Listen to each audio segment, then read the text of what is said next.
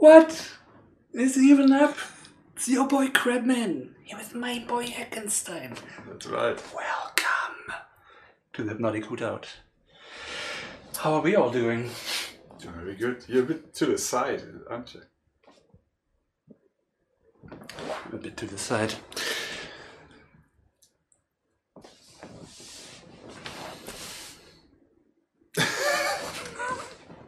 Well, that's a good start for today.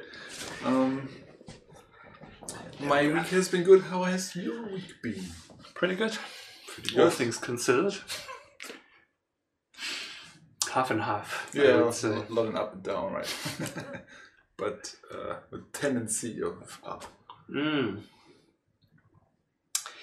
Indeed.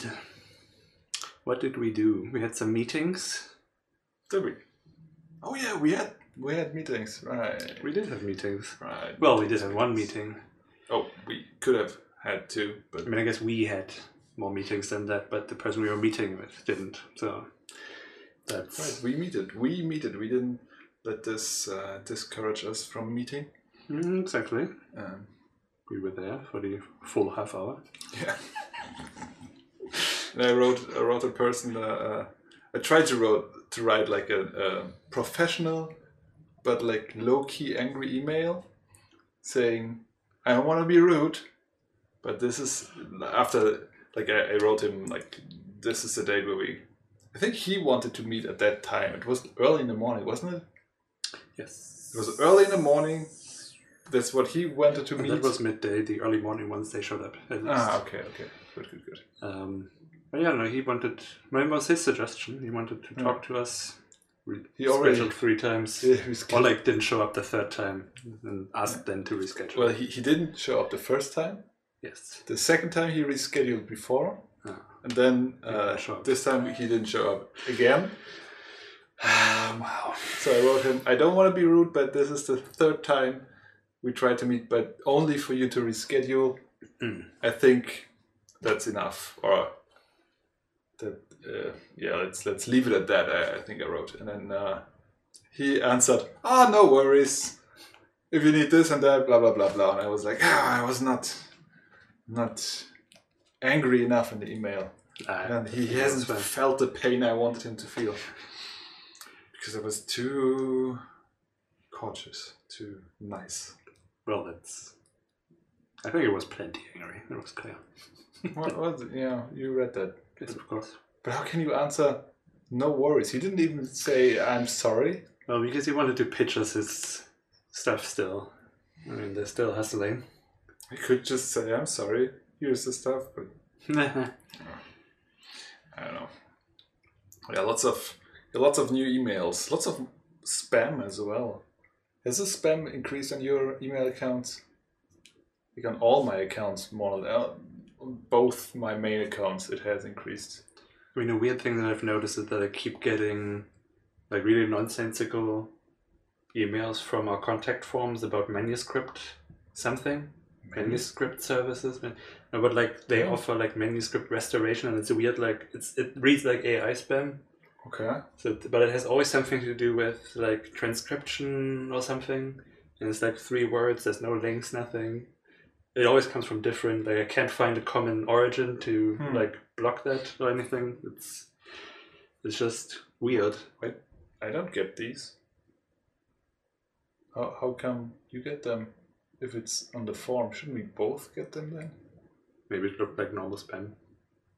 Maybe it was just. Possibly. I'm always curious what my spam is and if I can like block an IP address or something to get rid of it. If it all comes from about the same range, then I just block the range and be done with it. Yeah, they are tricky. I think like with the pandemic, they increased their workload. Maybe possibly. It certainly got more disgusting in the types of things they try to get you with. Not like exploiting people's anxieties, of course. But that's like now that's the spam topic in a lot of them, and it's kind of gross. I mean, not anxiety. Now people's anxieties now with Corona and stuff, and people dying in health and all that stuff, and like. I mean, I guess that's what they were always doing, but it feels like extra gross somehow. I don't get that many like about of that kind. Mostly it's Bitcoin. They're telling me, oh, 1 year ago Bitcoin was this and that. Now it's this, or like Bitcoin is now the highest it has ever been, and I'm like, yeah, well, that's the worst time to buy it. So why are you writing me this? This is just stupid. Hello to both of you. How are you all doing? I was playing Valheim again. After watching you, I was like, yes. No, I think you had an idea that I then decided to steal. That's why I played it again. With the chimney. With basically appropriating the elders' sacred altar. Oh, you did? I did. Oh, nice. Like I'm working on it. It's Okay. it's a bit of a project, but we can have a look at it. Yeah, that would be nice. Yeah. I'll show you a bit. All right. But so we did that. Did we do anything else? So Red Kings, they say they're doing fine, trying to stay motivated to make our own game. Yeah. Well, I guess that kind of fits with the other half. Oh, do we have a topic? What's the topic today, by the way? The topic is work. Work. Yes. I figured it's gonna be this. We had a little bit of a discussion. So yeah, seeing each other's Valheim is inspiring, and yeah, work is slightly less inspiring at times. Yes. Or it's hard to stay excited or to not like run into the ground. Well, work sucks, basically. Well, it doesn't have to, but it's kind of. I feel like if it doesn't suck, it's not work. So well, okay. I feel like by definition, work sucks. Yeah. But I don't define work like that.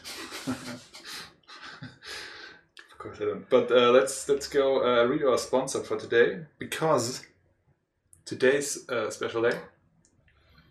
We have. Sorry, do you wanna? You're welcome. We have a real sponsor today. Yeah. Really? Yeah. Wait. Can you hold this for me? Hold this. Okay. So, today's episode is sponsored by Hypnotic Owl. Hypnotic Owl is Germany's #1 owl-based indie studio, providing you with mostly free games since 2013. Wow. Go to hypnoticowl.com/games to see a hand-picked selection of their finest products. And yeah, thanks. I made that.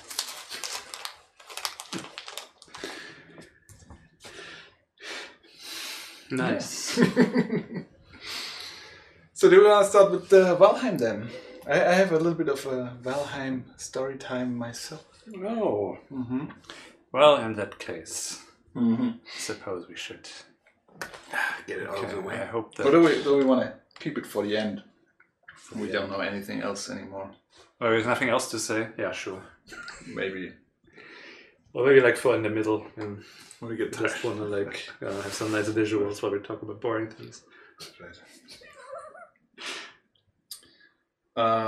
So I've got like one thing that's a little bit more serious. Mm-hmm. Have you heard the whole Reddit drama? I love it. Which one? So apparently there is a person called Amy something. Hey, Venezuela. Chanel. Anyway, mm-hmm. So this person is a UK resident and was hired by Reddit, and then like people mentioning her name were getting banned, and I was like, wow, it's kind of weird. Like just I think just linking an article with her name in it got people banned, even mods on UK politics, because Amy, I think is her name, is a UK, or was a UK politician in the Green Party. Mm-hmm. And so there are a couple of problematic things. Her father is a pedophile, convicted, horrible things done. I'm not gonna mention any, but horrible. And after he was charged with these things, Amy went into politics for the Green Party and named her dad as some sort of like agent of something to help her with a different name. So kind of doesn't really like his nickname. And yeah, that like came to light. Also, her husband has some pedophile tweets, which they claim that their account was hacked. Didn't write it, so I don't know. But obviously, like for the Green Party, that's horrible.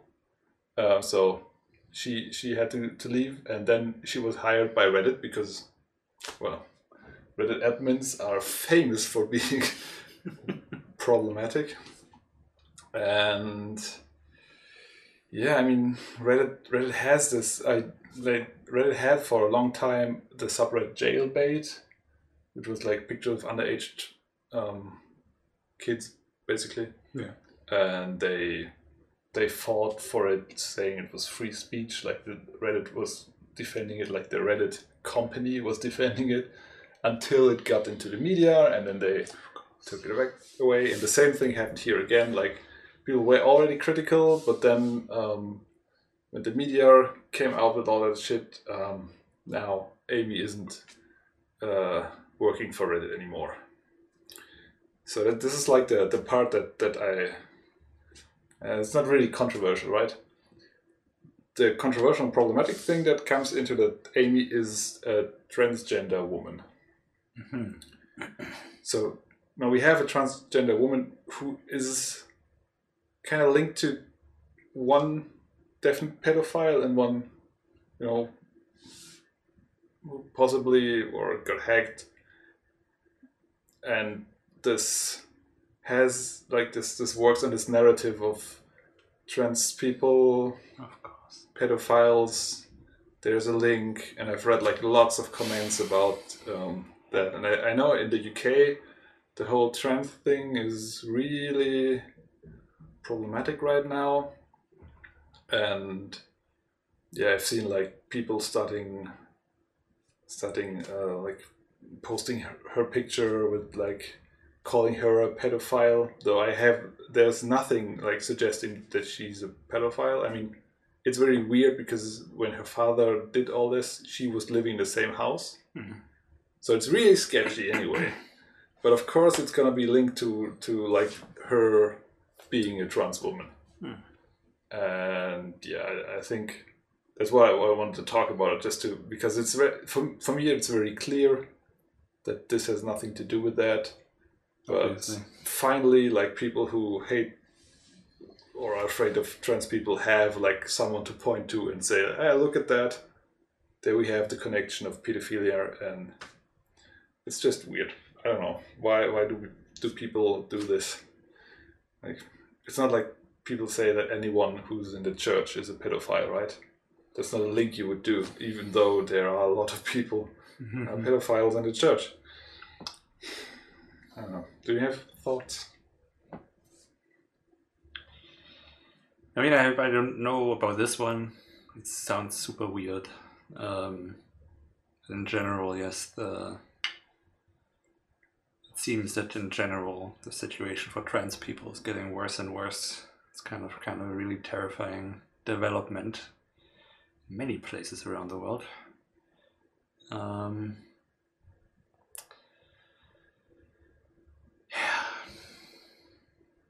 can one say about that?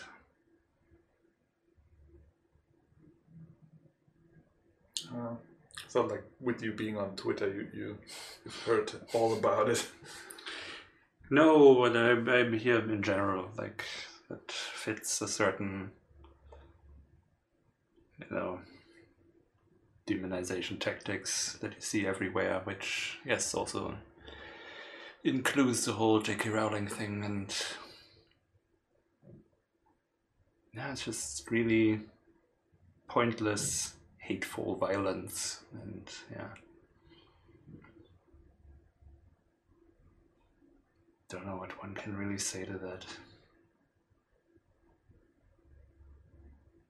I'd say just, come on, people, don't jump to conclusions. Keep it with the facts. Don't try to like misuse stories like that to. No, of course. And don't get fooled by all those. Like there are a lot of like right-wing propaganda accounts on Reddit, and yeah, that's part of the thing that all that stuff that makes me suspicious. Like how legit does all of this look? Like what part? All of it, basically. Especially in the context. Well, the part that I started, completely legit. Like she's in the UK. Like there are articles about her father, all that stuff, legit. Okay. But as soon as like her connections and like her role and all that, and also like the tweets from her husband, which again he claims that his account was hacked, and honestly, possible. It's quite possible. Like it's a tactic. People do that, so I don't get. It's not jumping to conclusions because of something like tweets that could or could not have happened. But of course, like saying I got hacked, that's also like the excuse for stupid stuff like that.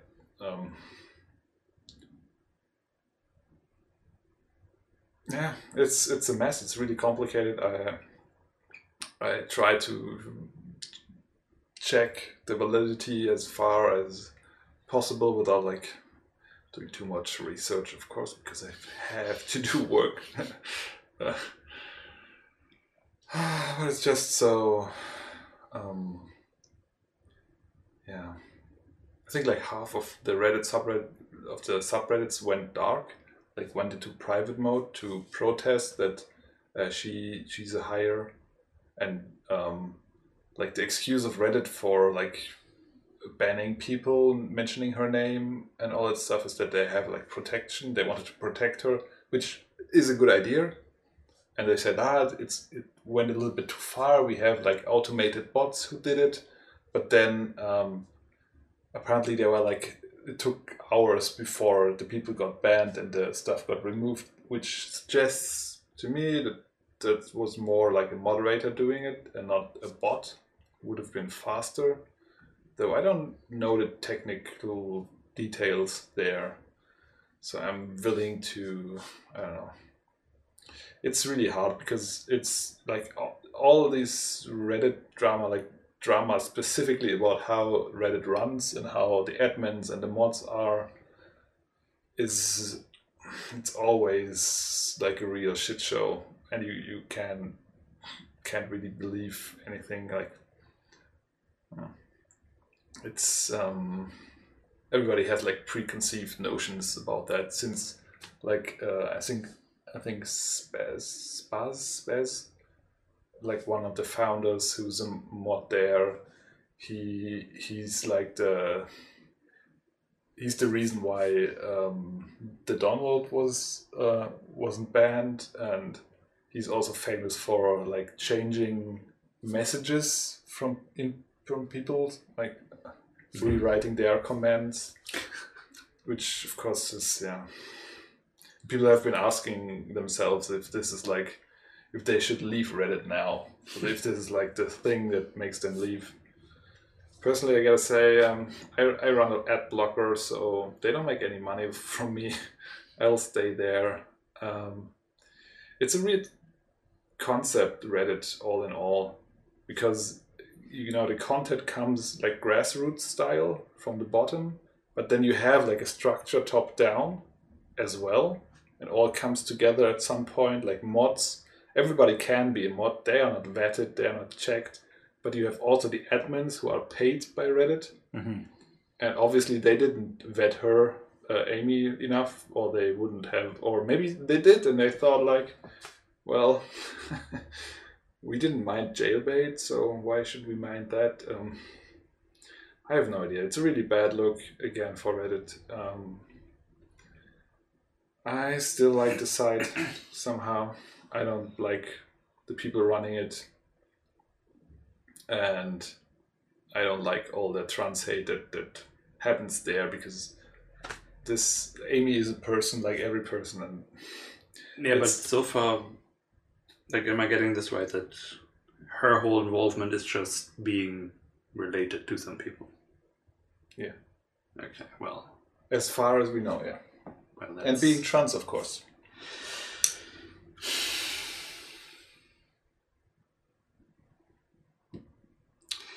Yeah, well, I don't know, when it comes to these, when it's, trying to curb mob violence, right, harassment and stuff.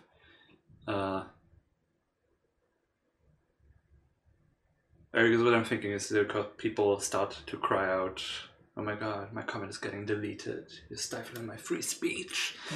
But of course, a lot of that gets abused to cause violence, because obviously speech that harms people isn't protected. That's just violence. And so that should be removed and curbed in some way. I mean, that's basically a problem with social media, that doesn't exist. So kind of, I wonder, maybe that's a good idea. Maybe all things mentioning a certain thing should just generally be removed, because honestly we don't need to be talking about them. Especially if it involves a person who's barely involved. You can at most say there's some gentle nepotism going on. She did live with her father at the same time that happened, in the same house. And at what age? She was old. Oh, okay. I think she was. And she did, like, even knowing that he was charged with pedophilia, basically she tried to, get him into an office to help her with whatever. I forgot what it was, but the problem wasn't that he's like related to her. It's that he has open charges that's not looking good politically. And I don't know why she didn't see that and realize it. Maybe, I don't know what's going on there. I don't know. It's these things, they can really go either way. I mean, a person who would be abusing children is clearly also, like, I'm sure he didn't pick that up at 50. Probably abusive his entire life.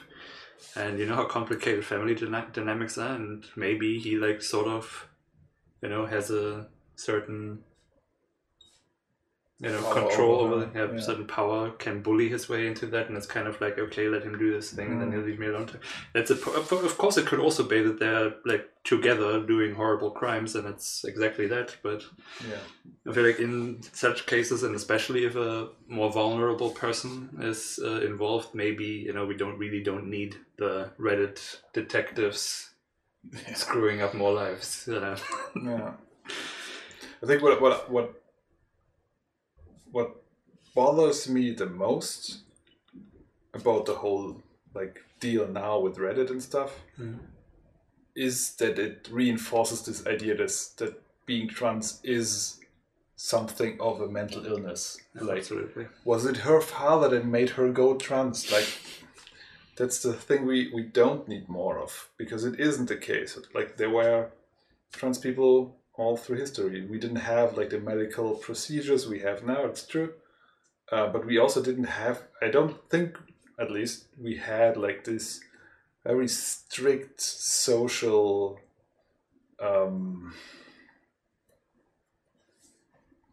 how would you call it? Not stigma, but, like, these social rules.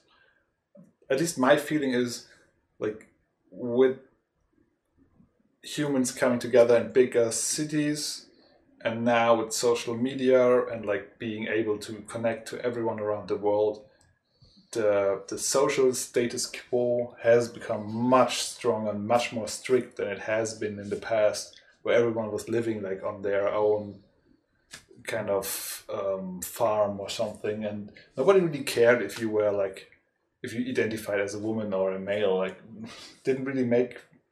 Maybe they said, how far back are we talking? Like a couple hundred years now. Yeah, I mean, religion has always like enforced that sort of. Like, I don't think there was a time in the last couple millennia where that was not a problem, that you didn't fit a certain idea of what a person should be. Well, it really depends now on the region we're talking about as well, right? Because like religion didn't have a grasp over the whole world. There were different religions. I know like the many indigenous people had like the idea of a third gender, for example. No, for sure. I mean that exists with like Native Americans, right? That's some of the tribes had the third one. Is that what I heard? But I think like Indian culture has that as well. Like it's more than one culture.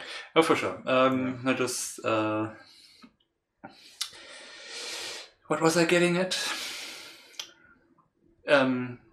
No, but I mean, like, even so the idea if society got like more strict with the rules, which is my feeling, like that in recent 100 years, maybe 200, it got stricter because now we are more connected and like, I don't know, I don't think like...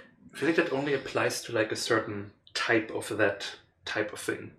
That to me it feels more like it's a morphing of what it is, but it's always there. Because I mean, even in like unconnected tribes, there exists, systems like the patriarchy and stuff like that. That there's a certain that there are gender roles and that they're also kind of enforced in a systemic way. But that, of course, it kind of sort of changes. Like even now, we're moving away from certain gender stereotypes of the prescription of a certain time, but we're moving into a different prescription of, like, we have like our understanding. I feel like even our understanding of what's cool and what's cringe is kind of like an expression of that there's always an idea what a person should be that we are measured against, and it just keeps changing what that means. Yes, so today we're a little less happy about racism and stuff, but we are still like obsessed with other things that have now come into it, like having nerd cred and weird shit, Maybe, I don't know, I have this idea that like back in the day, people were like just less concerned, but like the people around them were doing as long as they kept up what was expected of them, like in a more general sense, like they baked their bread and all that stuff. And we know now that there were like female Viking warriors, for example, there. So there has to be like some kind of acceptability when people like did things differently than their gender norm. And I feel now with like all this media and all this talk, we are just much more, it's much easier to enforce these rules. Absolutely. That's what I mean, like that this part of it, basically. Yes, that maybe like these specific gender roles, the way they look like, that was less at some point, but I bet they had some other things in their place that were valued more than, like how a couple hundred years ago being really big was a sign of wealth and thus desirable, and then it kind of changed. So people were more body positive back then, but being pale was, and that must have been a time where being pale was considered sexy. And anyway, we really lucked out in a way. We came into a time exactly when we became on top of the world. Like when the nerds started to rule everything. That's when we... Especially I love that we know the time before, not really before the internet, before like internet was widespread, before mobile phones. Yes. Yes, we have the contrast. We can appreciate like the change.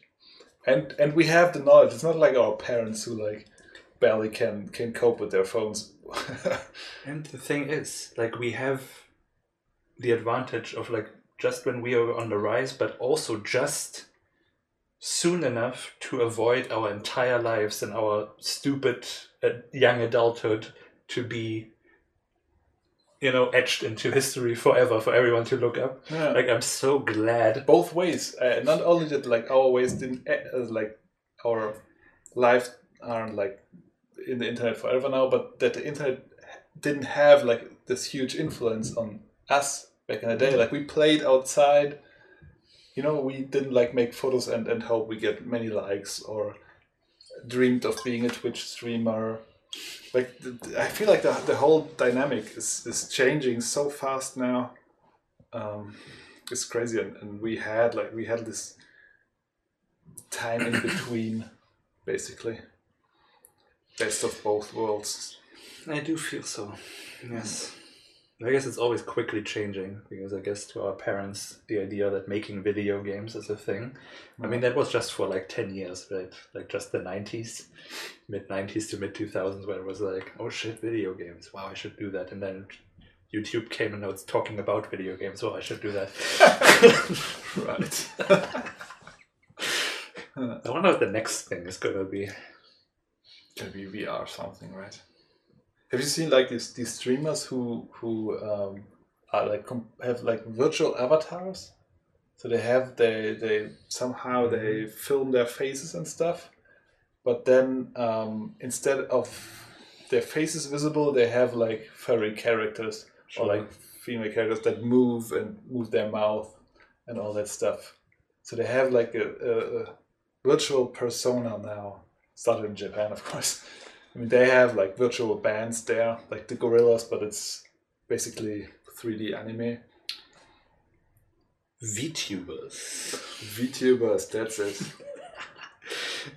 V-streamers. I'm kind of fascinated by it, to be honest. I think I'd be more comfortable doing that than actually showing my face. Well, probably. I mean, all of these things are some type of problem solving, right?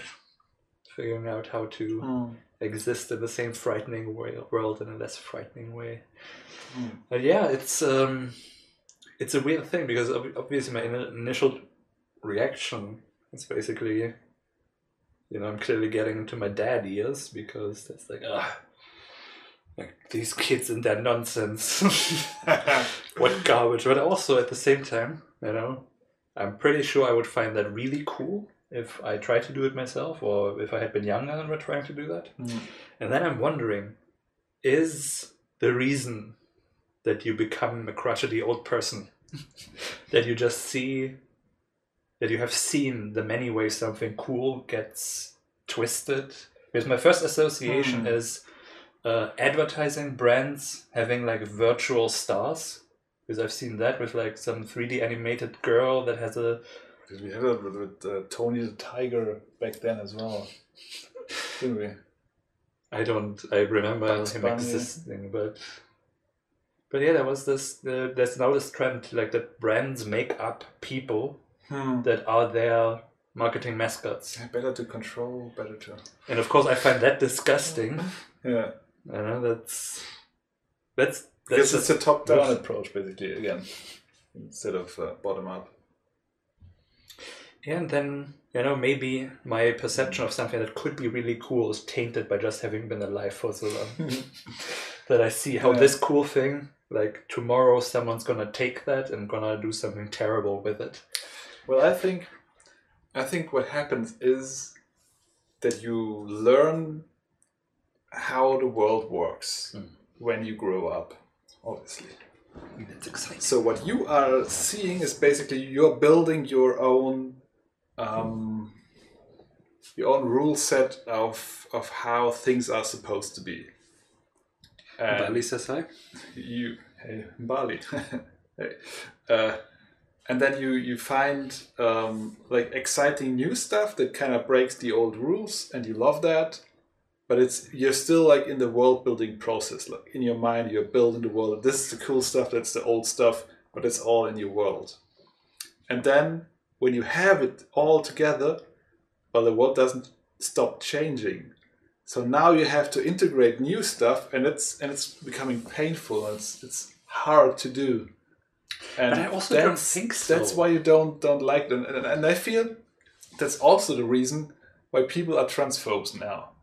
Because back in their day, at least here in Germany, like being trans wasn't talked about, wasn't a thing. And now there are people who want to be women, men who want to be women who want to be men, and it's all different, and it's not like it used to be. And I don't want to do the work and integrate it and try to understand these people. I just want them to be like, to go away, to just... And I also wonder what these people are thinking. Like, I wish I wish I would like meet a person like that again. But then again, I know how I can meet some, and I really don't want to do that. But I wonder what they would say if I asked them, like, do you want to change your gender? Like these people who say like trenders are a thing. Like people are just doing it for the fun of it. Like, do you think it would be fun for you to change your gender? Is it something you want to do? No? Then probably there has to be like a good reason why other people are doing it, right? It's not like there's just like it's not easy or fun to do. You need some inner pain to want to relieve that and become like a change in that way, I feel. It was ranty, I'm sorry. Yeah, well, so...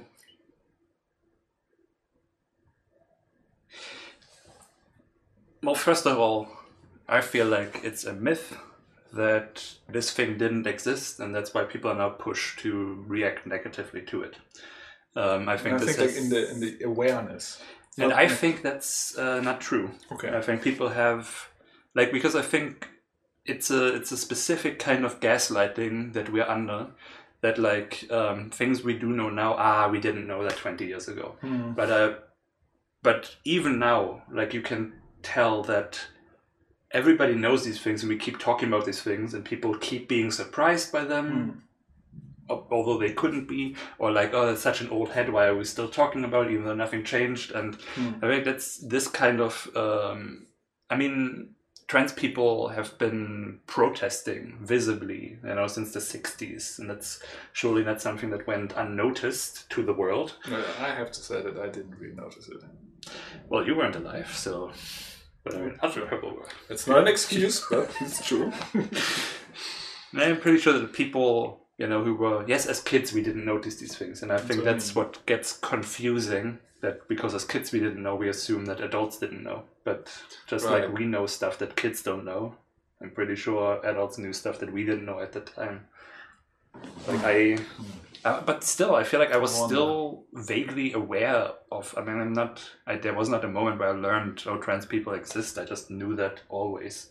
Just the language, how we talked about it, started to change, from transvestite to something more. But isn't there a difference? Transvestite and trans? Oh, absolutely. No, I'm saying when I grew up, that's how I knew of trans people. It was transvestites, basically. That's how the general population talked about it. Interestingly, that for me that was always like men dressing up as women.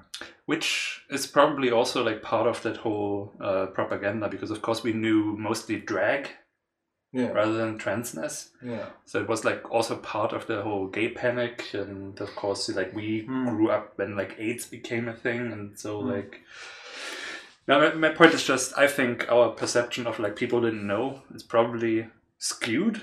And secondly, I don't think people are confused, and that's why they choose to hate trans people. I think it is a very insidious and in some ways deliberate, like not... I would call it maybe subconsciously deliberate. I don't know how to quantify it, but certainly not in a way of, oh my God, I'm confused and I'm scared and that's why I choose to hate, but because there's like unwilling to do the work to understand it is often how I feel. Not understand, but like there's a real purpose for, I need to put others down so that I am safe. There's some cruelness in it.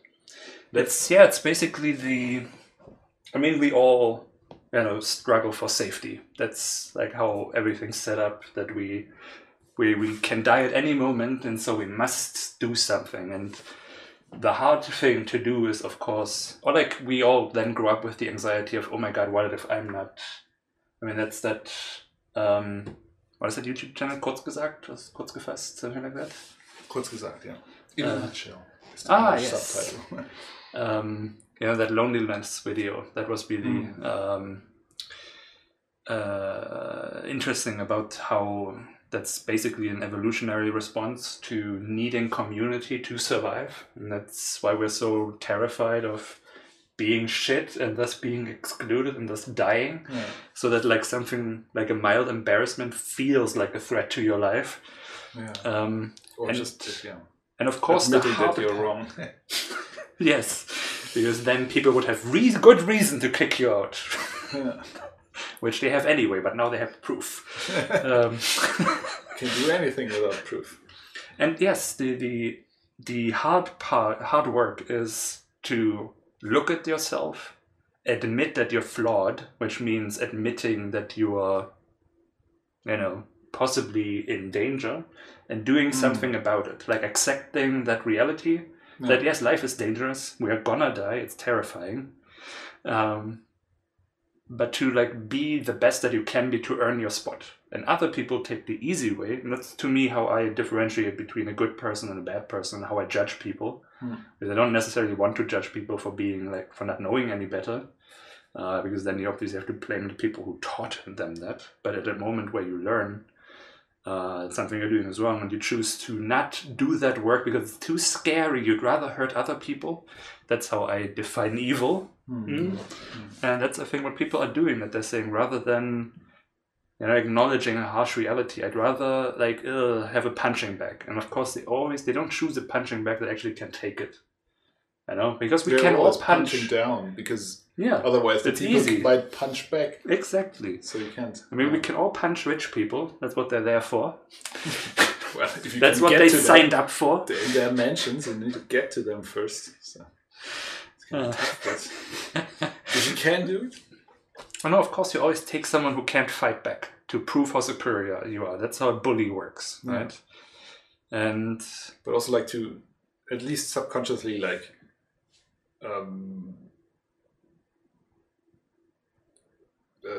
strengthen your position in your group, like prove your value by showing how much better you are than this person. So if someone has to be killed, then take them first, because I'm clearly better and I'm the one who should do the killing, really, because otherwise they're gonna kill me because I'm so crap, but I'm better. So it's so terrible. It's this cruelness that's at the heart of it that really makes it easy to recognize, I think.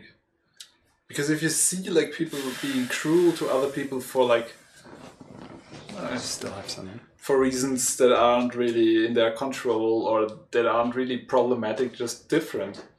You know that there's something going on, like something wrong with the person being cruel.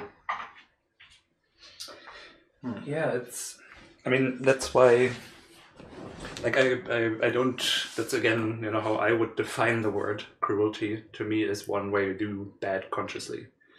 So cruelty of people who don't know any better, to me, doesn't exist. And cruelty, and the thing that really pisses me off, it's the cruelty, but it's even more the laziness of it. Because like I was also conditioned to be a shit person. Then I was plenty shit. And it was really terrifying and really difficult to start working on that. But, being in the middle of that process, the thing is, it really pisses me off to see how easy it really is. To kind of recognize like how needlessly afraid I was. Because it is actually not that, it's actually really nice.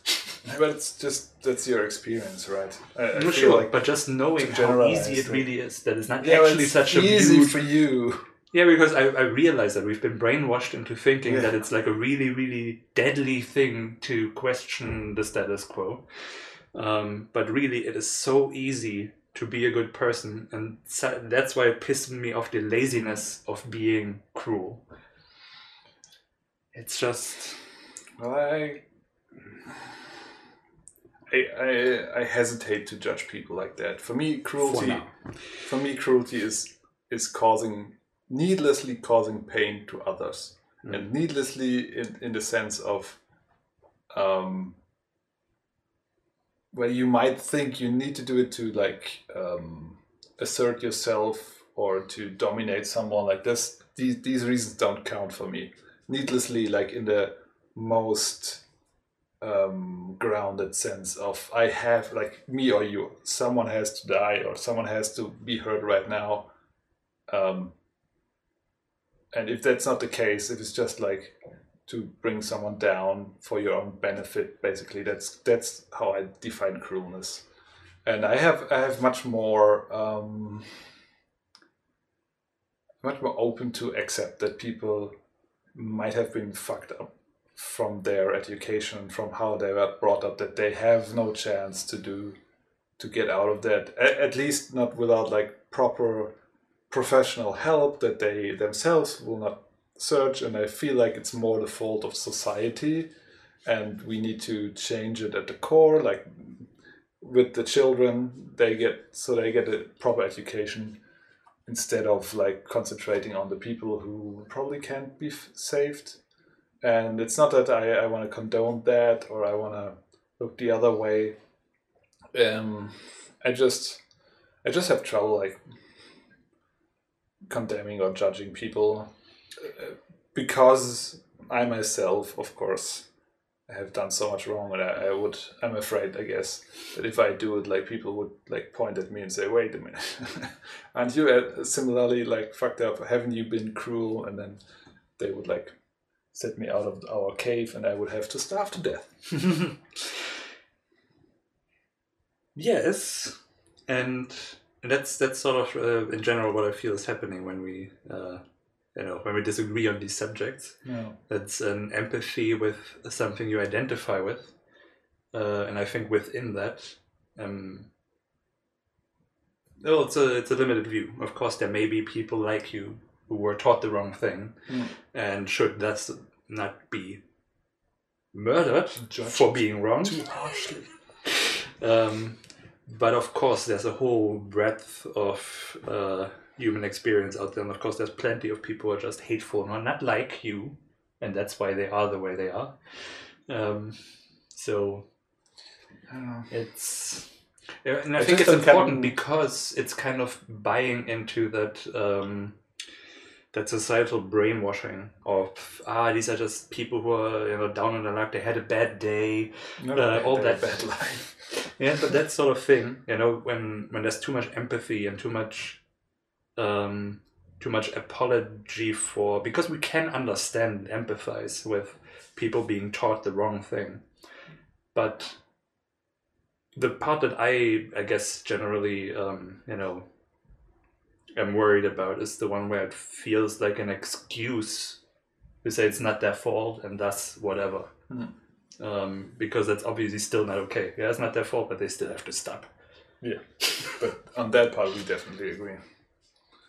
Maybe it's my Christian upbringing. So I don't want to judge people. I don't feel like because life is too complicated and I don't know all the facts, so I don't want to be too harsh, but I will not accept like people being cruel. Like I can understand why, or I can empathize with people who tend to do stuff like that, but I will not accept it and I will not tolerate it. Well, that's sort of how it sounds like when you only talk about the empathizing part, but not so much about the fuck them anyway part. You are talking about that part, so yeah, but it sounds like I feel it sounds like we're disagreeing, and I have to convince you that actually, Yeah, no, I'm gonna punch a Nazi if they do something, but I will not punch a Nazi without proper cause. Like if they are just like walking along, like doing nothing, I will not. That's already violent. Well, it depends on like how they walk. Well, probably Nazi-ly. Nazi-ly. Yeah, who knows? I mean, the times where I saw Nazis, I had no intention of punching them because they were mostly more people. They looked like way more violent and capable of violence than I am. So keep that in mind. If you want to punch a Nazi, they too might punch back. And I don't think they have so much humanity to stop punching when you've had enough. No, sure. Anyway, let's change the topic. For sure. Wait, I just had a thought that felt like a... That's what I want to change the topic before I had my thought. Yeah. Before I remember what I was going to say. It was something about accountability. Oh, yes. That I think it's always just like criticizing people, holding people accountable. You know, it's not cruel. It's not cancel culture. It's nothing. No, definitely and not. In that sense, I think it's fair to talk about the wrongdoings and the problems and stuff without talking so much about why people are that way. That the empathy is not as important as the holding accountable. And that when we talk about empathy more than the accountability part, or if we counter accountability with, but what about empathy? That's sort of, you know, that's basically how we're trained to think about these things, to make excuses for them so that we can accept all the violence around us because we think about it as, those poor white people. Exactly. Not only are we like taught to empathize with the majority, basically. Yeah, but with the aggressor. With the aggressor, we are also like kind of taught not to empathize with the victim. Yeah, absolutely. And ask what was their part of the equation. Yeah, absolutely. Yeah. And that's totally fucked up. And I understand that I have this tendency to go on the empathizing and forgo the judging that has to happen as well. And it's mostly I understand mostly I want to just edit. I don't want to dismiss your point or clash them together. I just want to you present the judging part well enough. So I just want to. We need to judge at all times because otherwise it's like there's 2 points, 2 sides of view, whatever point of view to every story. Well, you can't not judge, right? You can very clearly because very many people do not. They look at that and judge it good. They judge it poorly. That's what they do.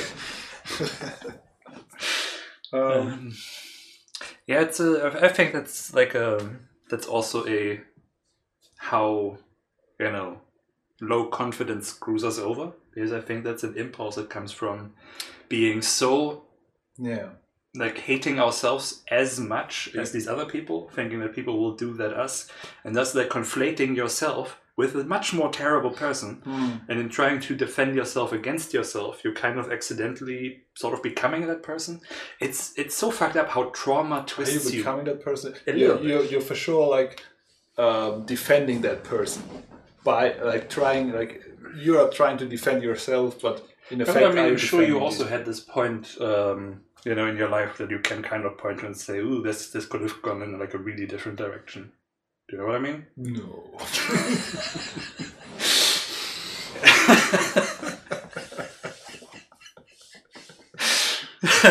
Not me. Who are you talking about? Oh man, yeah, that's... Anyway. Ignorance is the laziest approach and can be very cruel. Yeah. Laziness is often cruel, I feel. Depends if you do it toxically. I mean, obviously laziness is great. I love laziness. And laziness is like the driving force behind, human invention. Progress. Sure. No, I mean just like in... But if you make other people do the work for you, that type of lazy, that's... If you interact with other people, laziness. But there's like the laziness in social interactions where you have to do some work. Yeah. And then there is work. And in that case, laziness is a solution, right? Yeah, I feel like with every concept that exists, there's a healthy version, there's a toxic version of it. And yeah, I think the toxic version of lazy is, I think the healthy version of lazy is just not worrying and just listening to your needs. So that's kind of how we define laziness, right? I feel exhausted. I want to rest. Oh, that's so lazy. And the toxic version of that is, you do my work for me because I don't feel like it. I don't ask. I just give you the task to do for me. That's toxic against other people, but can it be toxic against yourself? Like, can you be so lazy that you like lose yourself in the process? Or do we have, do we have like an internal thing that just makes us, prevents that? Man, the ignorance is cruel, not laziness. Yeah.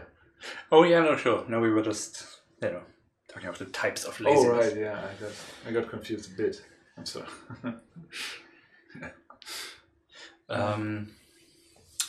Well, I think the against yourself also involves other people. Why, for example, self-hatred is also work you give to other people, and that's also why it's toxic.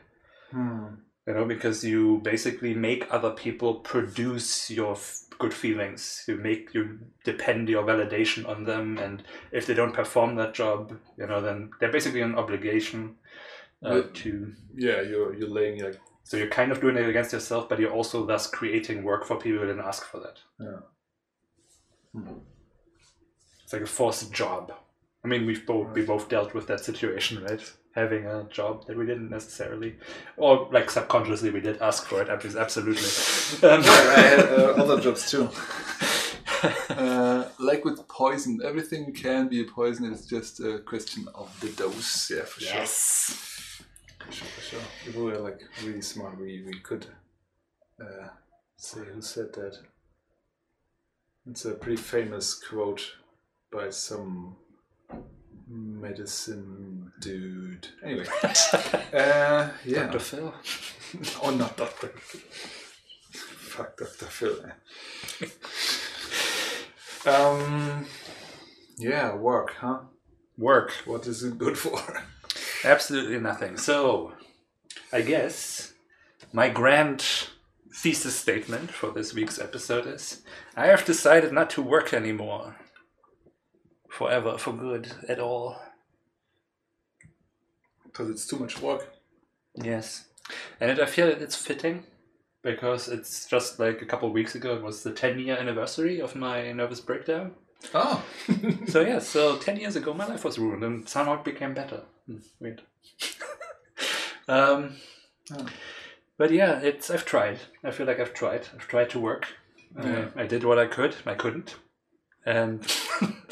I tried my best to get you to work as well. Didn't work. Yeah. It's what?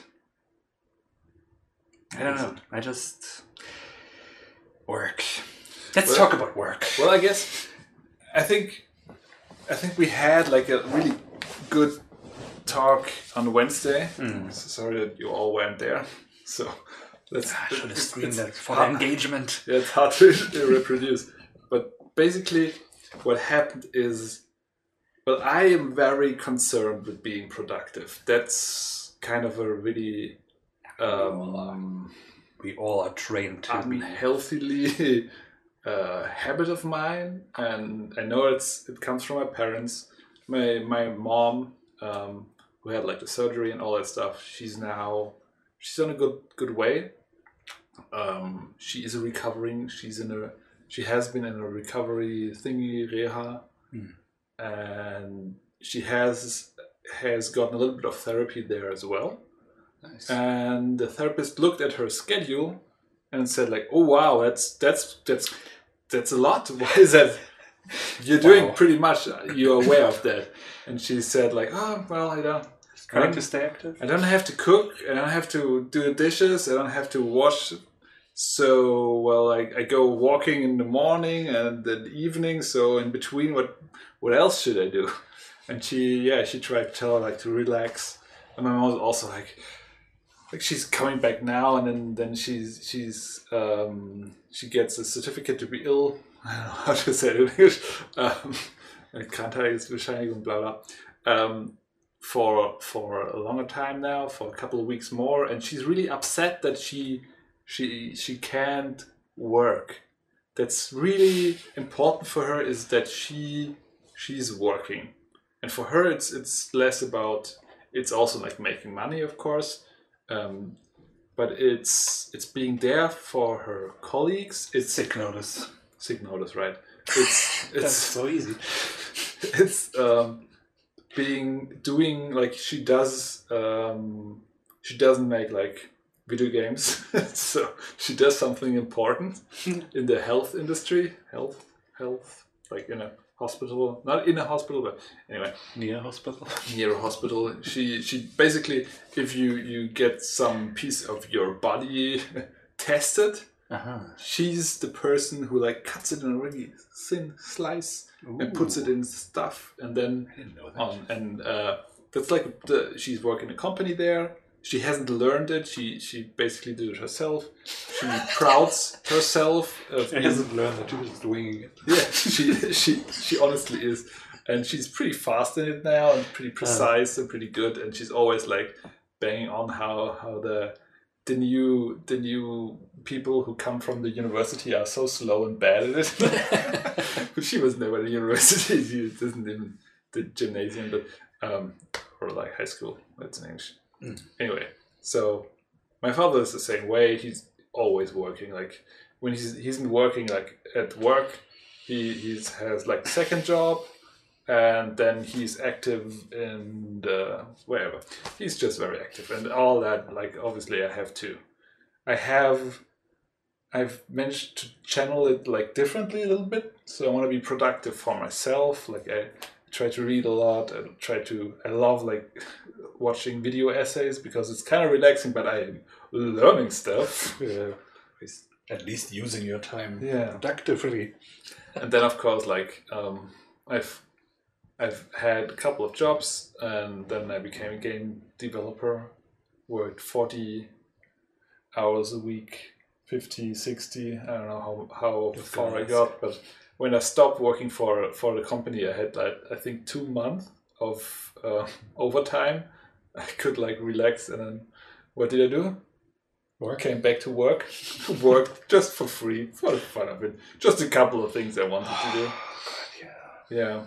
And then we had our own company, and the thing is, I remember that when I was in school, I was pretty relaxed. When I went to university, I was a little bit less relaxed there. And then when I started working, I became really like focused on my career and like being productive and doing your best. And then with our company, I thought like, yeah, I kind of always I kind of still think that if we can do all that stuff that I know we have to do to be successful, we will become successful. But it's just a lot of work, and we have to do it like intelligently. Like you have to develop a good game. Yeah, you have to market the game on Twitter. You have to write some Reddit stuff. You have to post something on Steam so everybody knows, and all that stuff. And it's just a lot of work, and it doesn't really leave you. I mean, I stopped working, but still I'm thinking about how to improve stuff, and it's just a lot. And like the success doesn't really come, like the financial success we had hoped for isn't there, has never been there. But yeah, it's the stress has come in waves, right? Yeah. We had the time I did a lot of contract work. You did a lot of contract work. Very stressful. You had a time where you had contract work, did stuff, and I think I've never done that more for than 2 months or something. Yeah, well, it's not nothing, right? I guess. And then, yeah, so now we sort of jump to the present again. Sorry, was a bit Distracted. long beginning from the beginning, as I like to do. Yes, sure. So now we had the funding. I'm still working on the Abschlussbericht, whatever that's called. That's stressing me. Yeah. But I'm gonna get it finished. Monday is the deadline, and then we had the meetings, and then I think in the meeting where the guy didn't show up, well, I started to ask Hannes, what's his plan now? Because I don't know what he's working on, and it's kind of making me nervous that I don't know it. And I gave him a couple of ideas what he could be working on. Like, this is the... And I was like, I was kind of implying that there was stuff he wanted to do but didn't do. Prince. And I think you were kind of stressed out by that, weren't you? I have not stopped being stressed out for like 5 years, so yeah. Sorry. Yeah. But the thing is, like, all that stress didn't help. And what you pointed out is the stuff we had the most success with was always the things we did for fun. No. Never the things we forced ourselves to do because we thought it's necessary to be successful. Literally never, right? I don't... Is there a single thing that we forced ourselves to do and it worked? Funding. The funding process, I mean, we kind of wanted, but like writing all that stuff, I definitely forced myself to do that. And it was successful. But... Okay, now I get that part. Like writing stuff on Twitter. Yes, we had more interactions, that's true. Well, that's also it. We worked for 5 Twitter likes and nothing beyond that. So yeah. And I never liked like tweeting stuff. Like, my account is basically nothing. The only stuff I really want to tweet about is like stupid jokes that sometimes are like on the edge of being really, really problematic. So I just don't do it anymore. Sometimes I start like with a tweet joke and then I read over it and I think like, can people like misinterpret that? And then the answer is always yes, and then delete it. Well, anyway. Jana says we are heavily nodding to the thing you have most fun is the thing with the least stress and most success. Mm-hmm. Well, I even would make the success optional. As long as there isn't stress, it's fun. I think that's the important stuff, right? The important step. I mean, I've read so many self-help books. I've read like books about how to start your company, how to improve your company, how to be successful at stuff. And there's obviously this survivor bias that the people who write these books are, it kind of worked for them, but who knows why? Turning incidental information into truisms. Exactly, yeah. In our Discord, I posted like a cool documentary about the 40-hour week. Mm-hmm. It's really, really great about, just like the data behind the 40-hour week and if it's really more productive or less than, and it looks like 40 hours aren't like, there's no reason why we do 40 hours, like no scientific reason. It's not like the optimal. We went down to 40 hours a week because people realized they get more production with less hours. And there is quite some data that suggests that even less work would be more productive and certainly more healthier. Yeah, that's one of those things. Like when we started, one of the, I don't know what you call this subject of how much to work and stuff, what the label of it is. But we had this article that that said, you only have the energy to work like 3 or 4 hours a day. And that they really enforce it in their company, and I think we always liked that approach of... It was like Flashbang Studios, but they went bankrupt. Well, yeah, but maybe it has more to do with the system than with, them not, doing more what the system says. Yeah, that's true. It's possible. Yeah, but it also rings very true, because I absolutely do not have the, ability to focus for 8 hours straight. When I did 40 hours a week, I came to the office, said hi to everyone, made myself a coffee, read some articles about game design, made another coffee, then slowly got started. Then we had like a meeting. Then it was like a lunch break.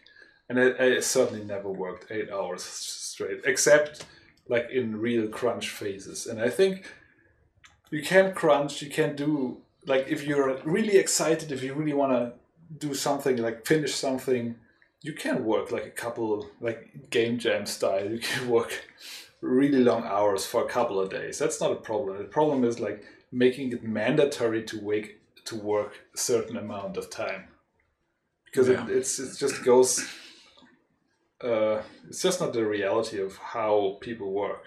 And especially, I feel like with the kind of work we do and the kind of society we live in. Because if you have your own farm, of course you have to do the stuff when it has to be done, unless you want to starve. But it's way less like mentally taxing to go and plow your field. And it's kind of weird as well that we have this richness in like worldwide, but we are still working the same hours. Productivity went through the roof, but it's not like we have less to do or more free time. We have less free time. Like the more technologies we have to increase, like, or to decrease the times, like we have now cars to drive around. We don't have to walk to the market. Doesn't mean we have more time. No, we have less time because now we can do more. Isn't it great how we're allowed to do more? And that was really interesting. You sent me this video by Mia Mulder. Very great. How we work too much, and it was actually really, that was great. And I think I've never really I've never understood the absurdity of work the way it exists before. That you have a company, and that was with the automation conversation, right? You have a company, and the workers produce, enough profit that you can upgrade and you can buy things that save time, that maybe even save personnel. But the only person who gets to profit of that is that one person. Like, it's not like the company. Like, why should our automation lose jobs rather than get them more money and more time, right? Why is not the company as a whole benefiting the company as a whole? And then of course you have rich people always saying, well, this is the person who risked it all. They had the money. Yeah, okay, so you were rich before, right? You had the funds. But these people had the labor, they had the skill. They were arguably a more integral part to the success of this. But at the point where this success pays off, they are getting cut out of the profit from it. Automation should absolutely... We should have universal basic income by now, because automation should have enabled that for us. It does enable it. We just don't do it. No, we could be free of all this. And that's what I say. The more I realize this, the more angry I get about how easy this all could be. But some people just don't wanna. It's the people who who already have it all. It's not only that. It's not just that there are like a few capitalists at the top who say like what goes and what doesn't go. Sure. It's this mentality. It's the social mentality of you have to be productive. It's my parents, right? My parents aren't rich. They are not like making the rules. Bring a beer for me as well. Thank you. But they are so indoctrinated with that idea that you have to be worth it, to survive, you have to do the work. You have to work. Yeah, that's the societal brainwashing we all kind of struggle with, right? Yeah. It's exactly how we are being made to participate and to be, complacent with it in a way. To convince us, this is the highest goal in life to produce value for me. So do it or die. I will post it in our Discord as well, the Mia Mulder video. It's really good. Which was coincidentally released yesterday. So just the day after. It was on the same day. On the same day even. Yes. On the same, right. It was Wednesday. As we were talking about work and how it sucks, there was very handy... something in the sky, kind of synchronicity. And I think Philosophy Tube has a really good one on work as well, which we'll post as well. But a lot of these ideas come together, and I think that's the high-minded idea is of course, why are people working so hard? Because we shouldn't be, because we are productive enough. And the weird thing production is not even like the thing to measure against. That's it you should can't be productive like or not be happiness. productive. Yeah, it should be happiness we are optimizing, but we are like optimizing on GDP. It's just like how much money we can make, and that's ruining the planet, the climate, the health of the people, everything. Crazy. But we are in this rut. It's a system that helps itself up, and the people like at the top are rich people, and of course for them it's important that everybody keeps this idea alive that being rich means you have worked harder than anyone else. Yeah. But if you look like for example at anyone who's poor and working to keep their family alive, these people are working hard. And if you look like at Elon Musk, sure, he's working hard too, but he's not working hard. 1 billion times harder than I bet you he's else. not working hard. He just apparently tweets. he sleeps in the factory. That sounds all like propaganda for a rich guy who got his money off, slavery-driven minds and shit, So that's... Well, I don't want to like defend Elon Musk in any way, because he's the kind of he's like Trump with like, well, I started small with a 1 million loan from my all parents. the same, because there is little pool of people with power, and they just sell their own delusion of why they're greater than everyone else to us, and we just buy it. Every now and then, one person from the bottom rises up to show us it's possible. And then he's heralded as, look, it's possible. Absolutely. Once every 10 years, someone makes it up to the top. But this person, like, who knows how it's been at the bottom, of course, now thinks that everything's true, they've done everything right, and everybody else hasn't. And that's why they are poor. And they need to believe this to keep because they would feel completely bad if they knew it was just like the roll of the dice. That's basically this was my idea. Like how success works is as a game developer, like every action you do, like marketing, it's all like you're accruing more dice for your dice roll to see if you have success. And I think it's still true, but But you're rolling with dice that only have ones. Yeah, so that's kind exactly. of... I mean... and sometimes that's enough when the other party has a really bad roll, but usually really not at all. Like, if we continue to post lots of stuff on Twitter, Facebook, Instagram, whatever.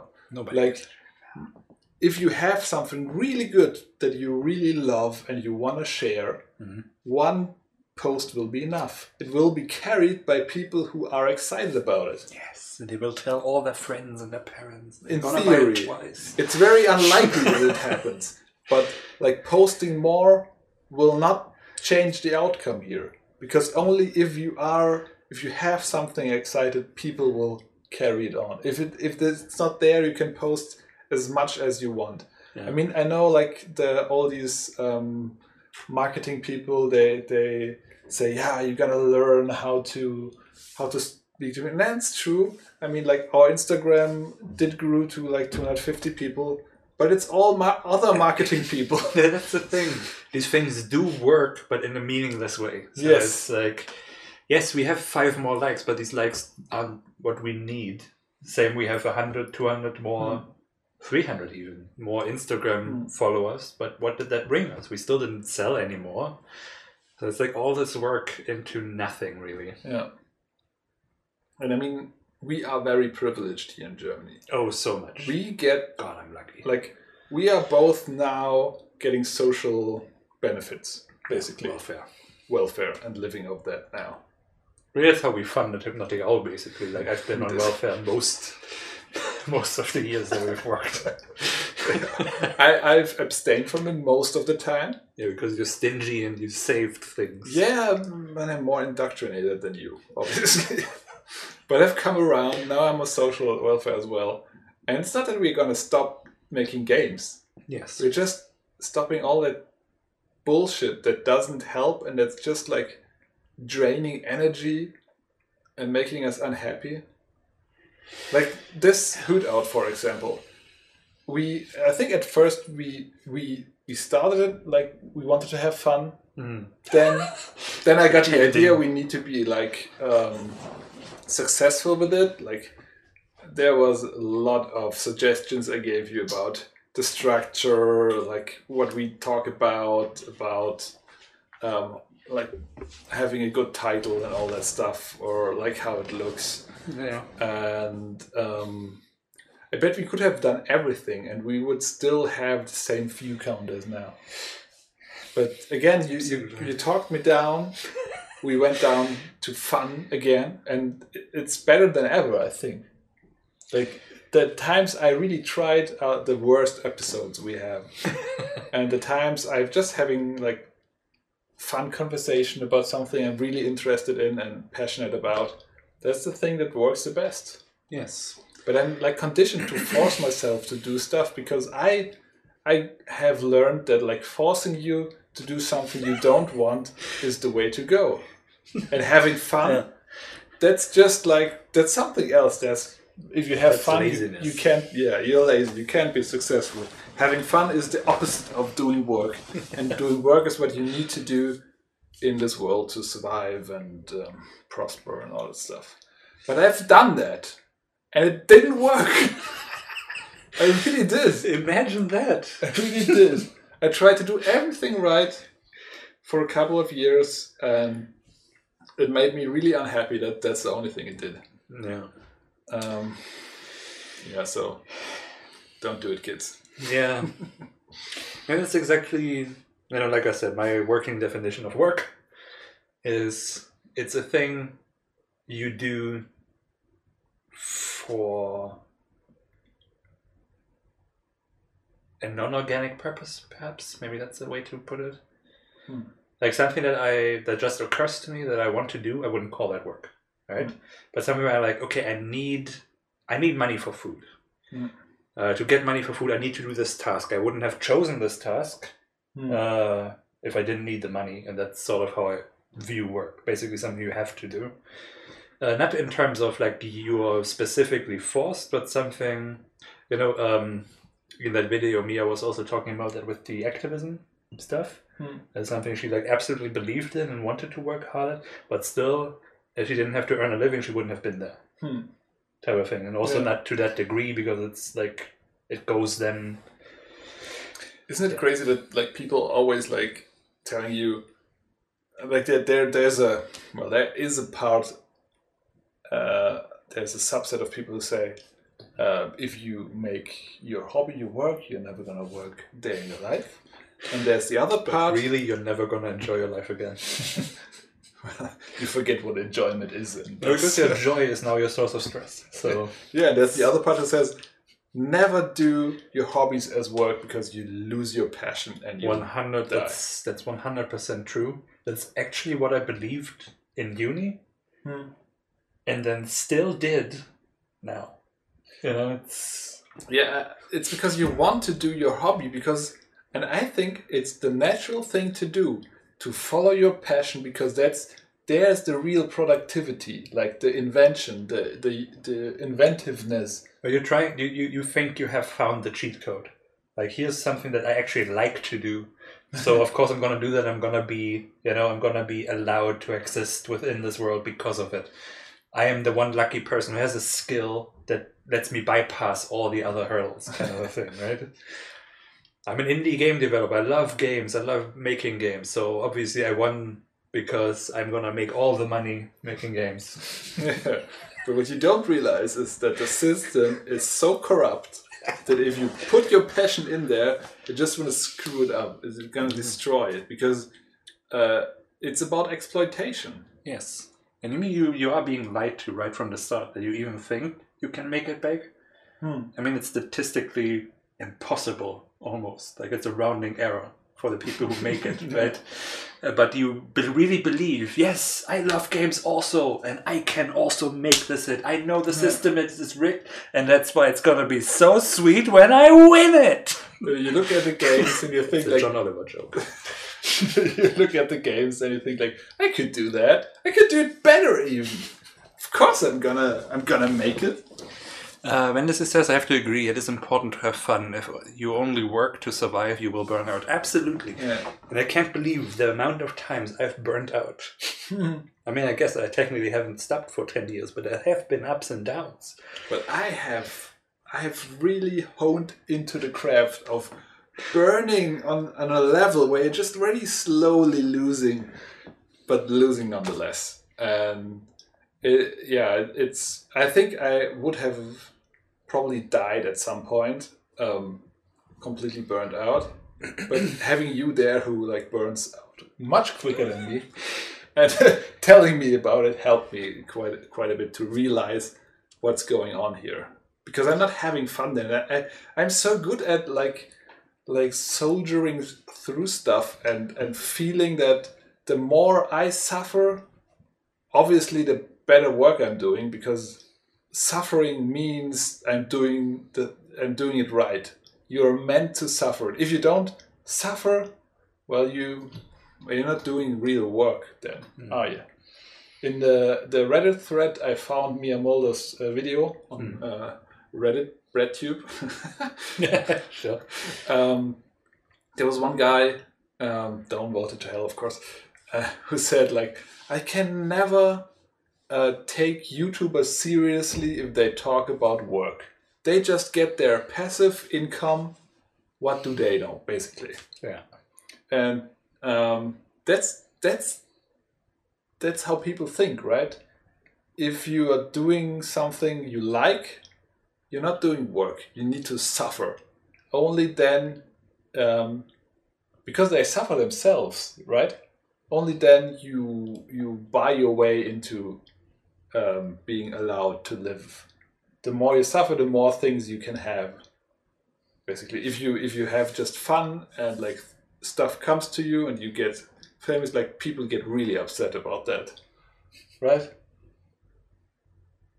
Yeah, absolutely. No, because they do see. I mean, it's the misplaced anger of the abuse that we experience, right? There's the person who's winning, and there's like, fuck you for not having to suffer as much as I do.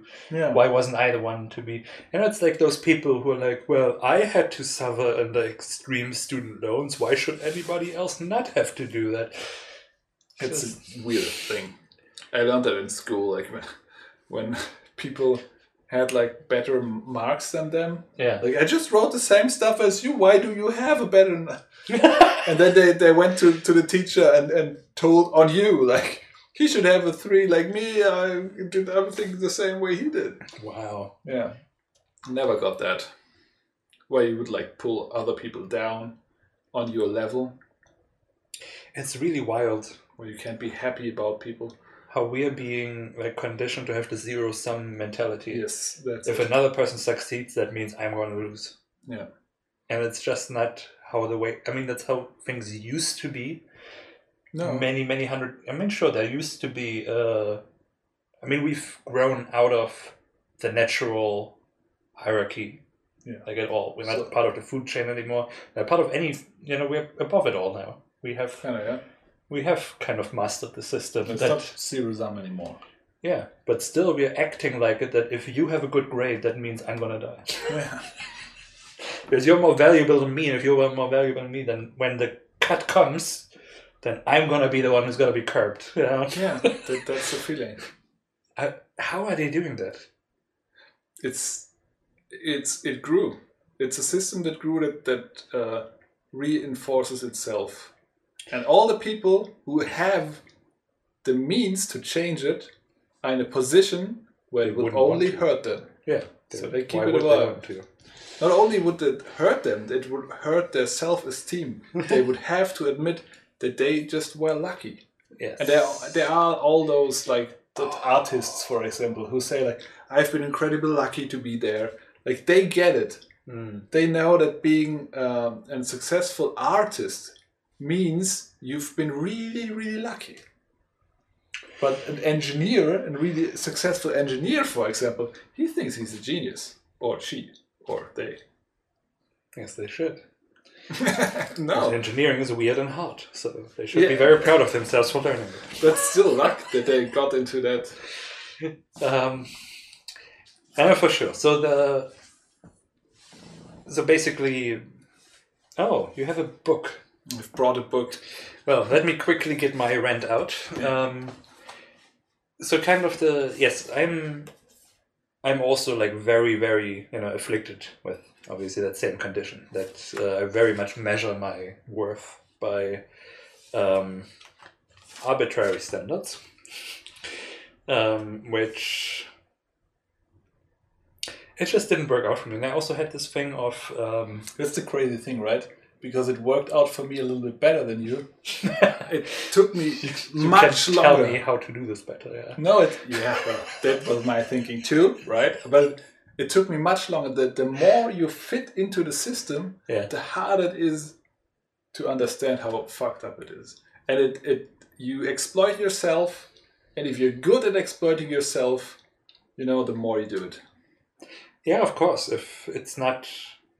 I mean, there's people who are being abused and all kinds of things and who are very good at just saying, yeah, that's fine, I deserve that, and just be okay with it, then suffer under it. But they feel proud of their suffering. Even. And there are people like disabled people who just can't do the work. They see that this system is completely fucked up. And if we would really be true to the system, we would let all the disabled people die. Yeah. Because they can't pull their weight. We have enough for everyone, of course, but...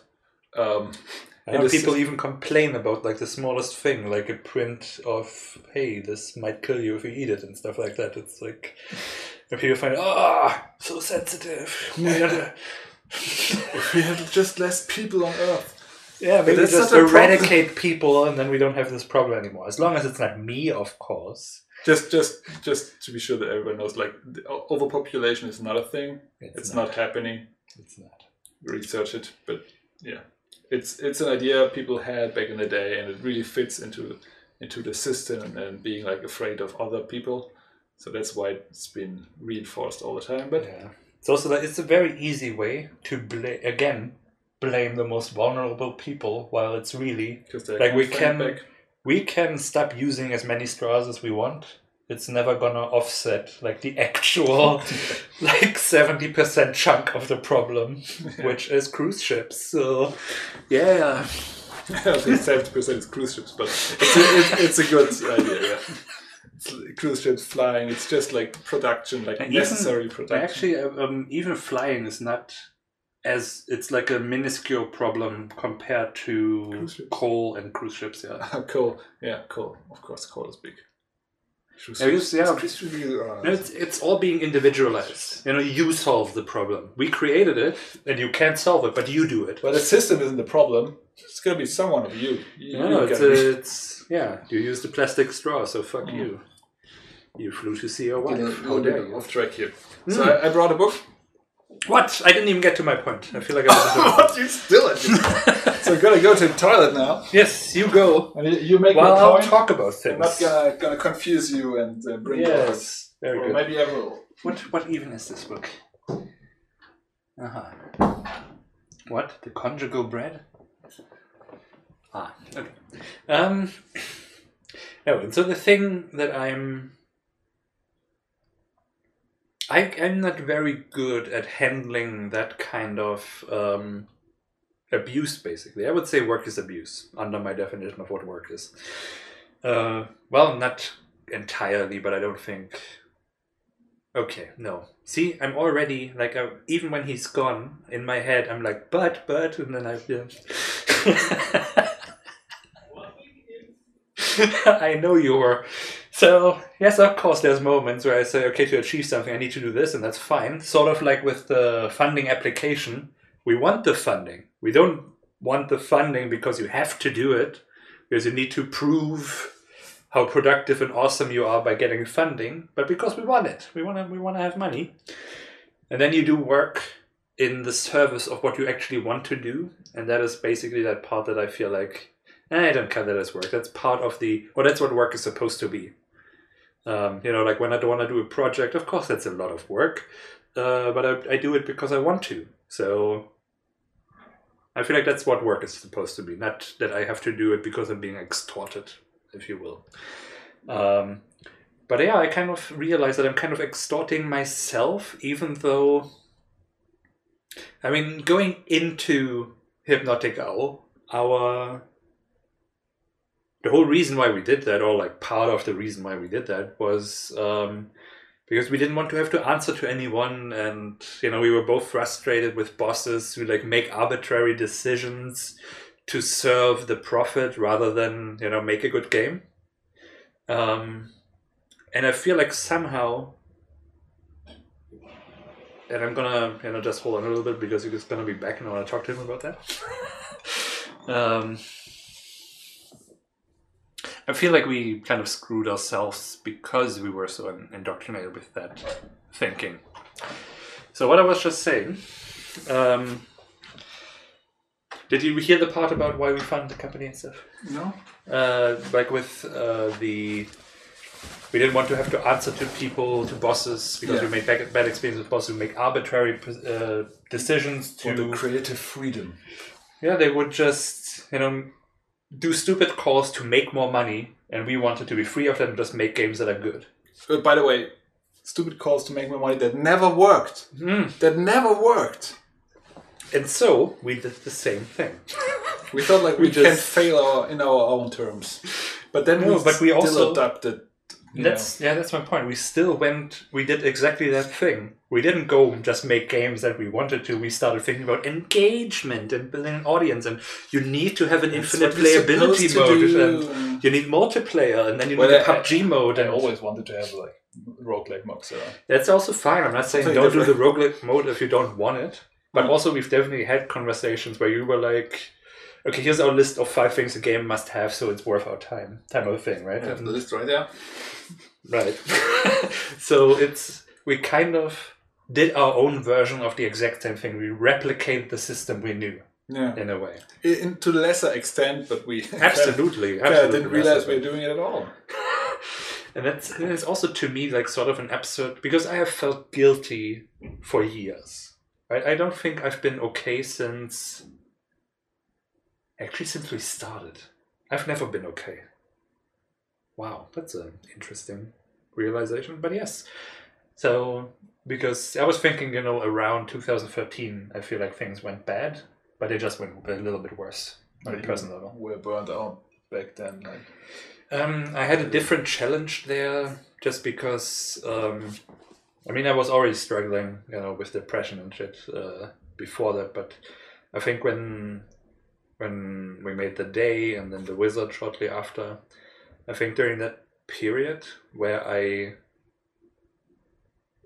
before that, despite my blind optimism, I never really figured it would actually work. That I could achieve something. And then with The Day, not only did I kind of do something, but also did something that I really cared about, and got so many responses. Yeah, that I didn't even expect. It was meant as an educational tool for idiots like me, but then I have actual victims. Was it really meant? It was just like a game jam, right? No, it was meant to be. I actually had been thinking about the idea to some extent, because I saw the ongoing conversation about rape culture online, which is also why I think, nothing actually just morphs, because 10 years ago we had the same conversation as now, and it's frustrating. But yeah, no, it was. Just moves way slower. Sorry.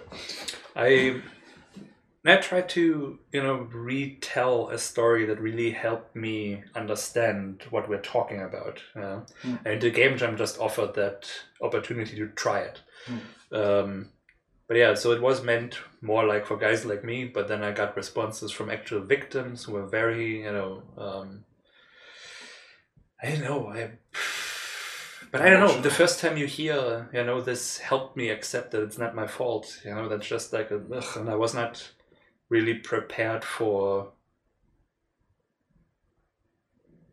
the responsibility that comes with that, if you will. Like sort of the knowledge that I can actually do something positive. Yeah. And at that moment, it was not of I have done something good, but because of my thinking of productivity and of maximum success, it became not only... You got worse then. It got so much worse. I remember you got... And it was really... I had really trouble understanding it, that you managed to make a game that was way more popular than anything we've done before. Way more popular than I thought we could become. And you were miserable. I was. That it's not more popular. And you were always thinking about how can we get more people to play this? How can we reach more people? Like the more people told you that it was important, the more you felt the need to... Yeah, because it was basically me realizing that I have a certain power. Made me feel like not utilizing that power. Not being... I mean, I was trying to. It was not actually my failure, but in my warped sense of the world, I was like, I am unable to do better marketing.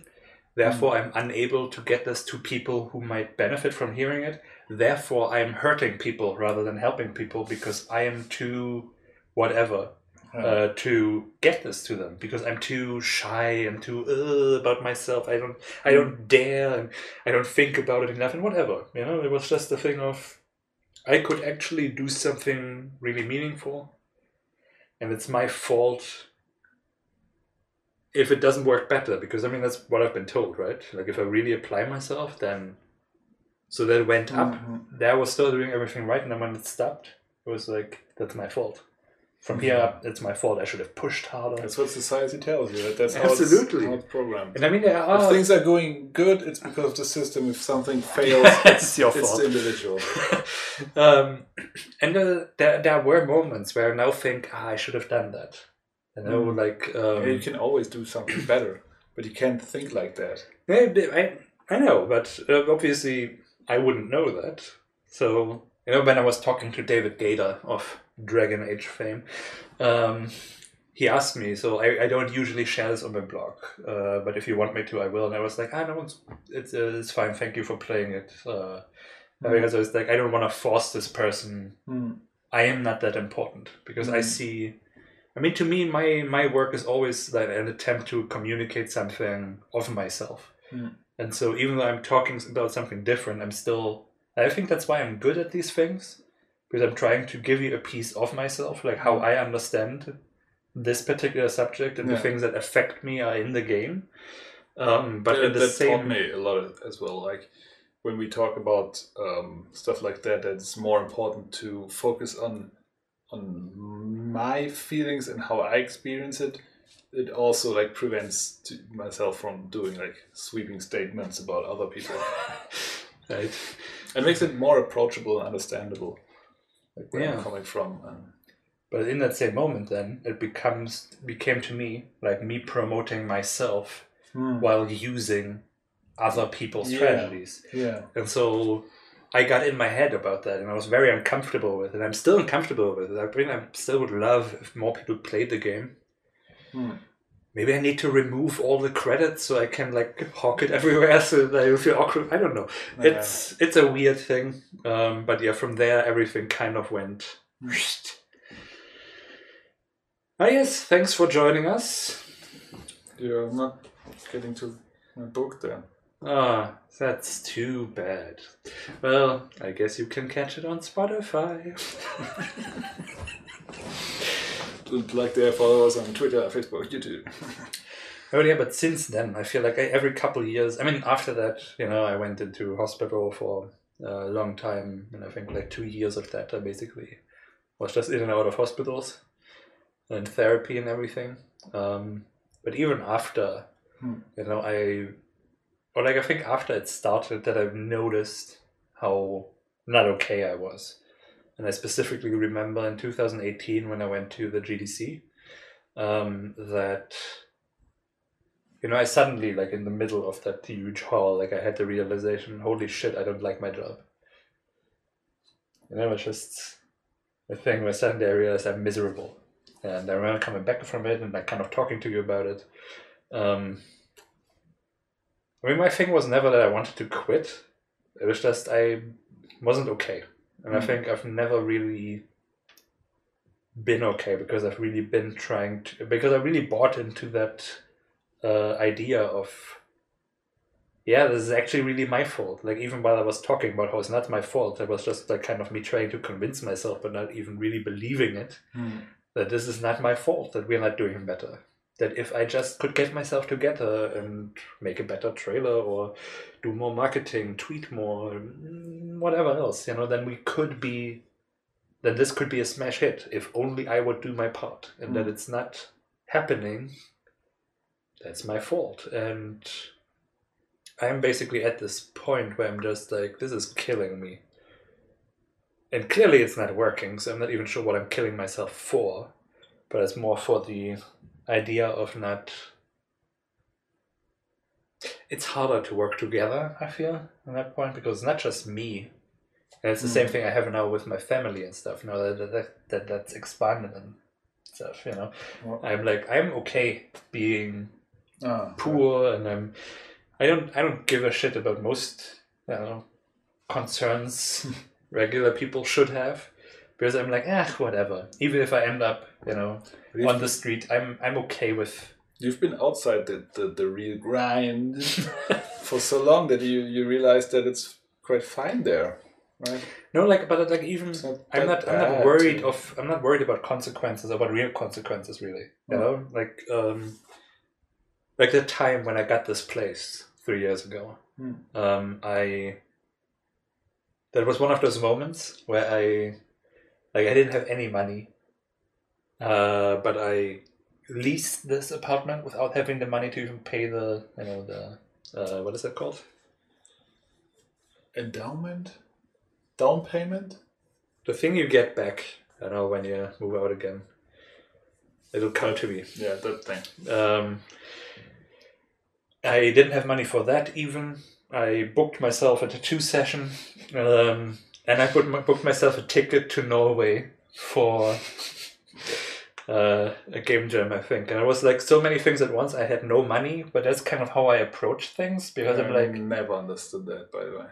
No, because that's how things work for me. If I think about them, I wouldn't do them, so I just do them and then figure them out. I only do it when I've really thought about it.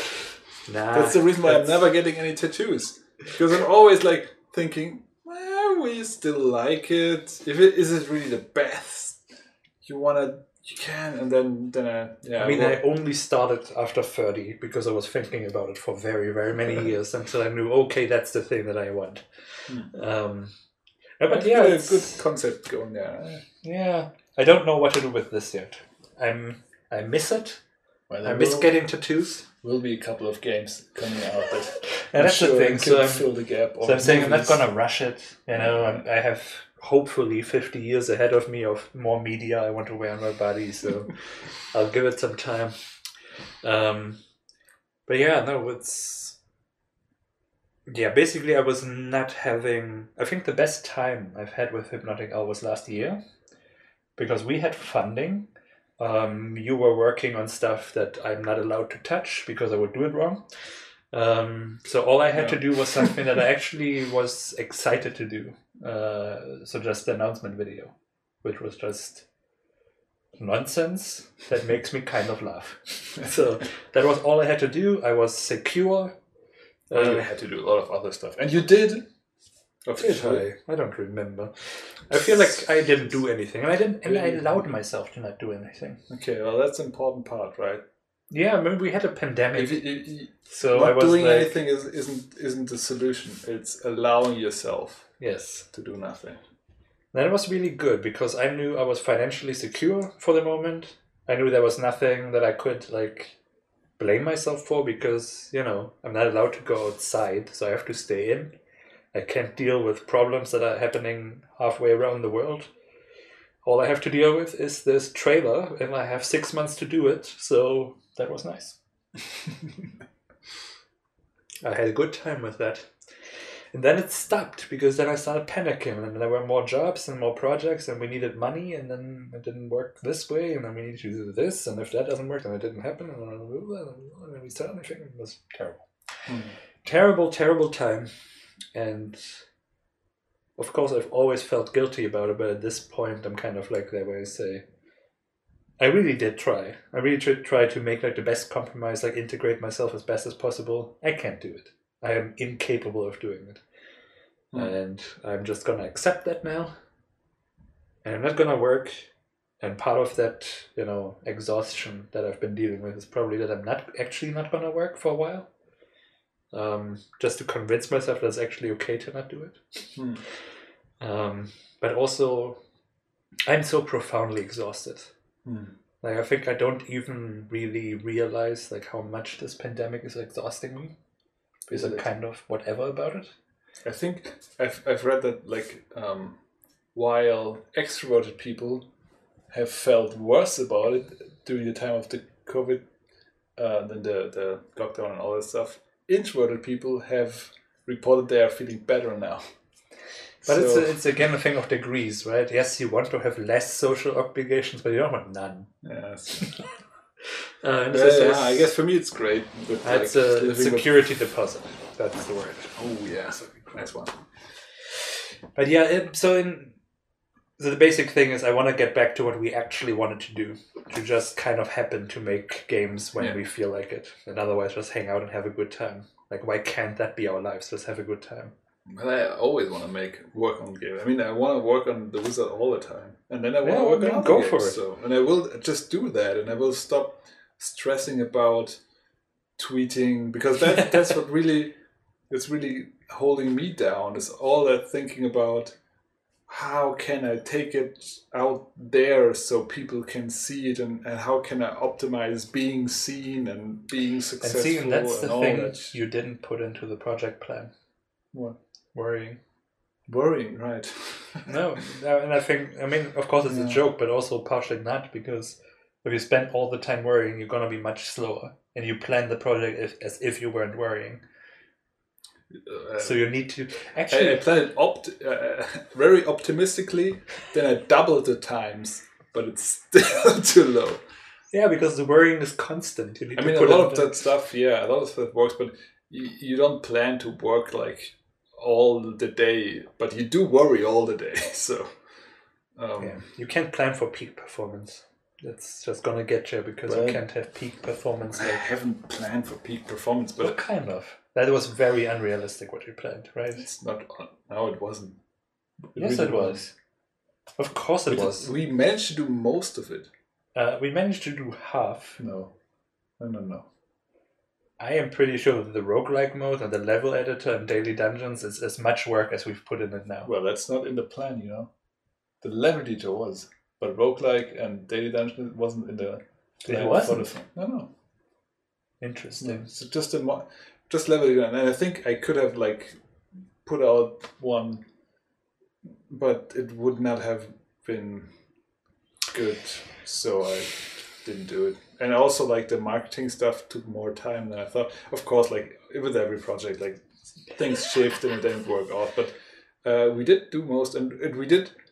Then why were you so stressed all the time? I'm always. It's my secret. Always stressed. And we did even more than we had planned. What? We did it. So why do you find it so hard to write this report if we did more than we planned? It was way easier today. That's good. Way easier. I suddenly had a lot to talk about, how we started the Hoot Out, how I did dev streams. That's not in the plan, but we did it anyway. or I forgot something else. But there were a couple of things we didn't really plan for. The redo of the main menu that looks so cool now, right? It's not in the plan. And you did that. I didn't do it. It's true. Oh, it still could be better. It's hard to figure out how. Still Money. Can be. So much of that is also money. Yeah, I think money is like, it's levy to do the stuff, right? And the less you have that, the more you have to scrape by, or I don't know. It's freedom in our society.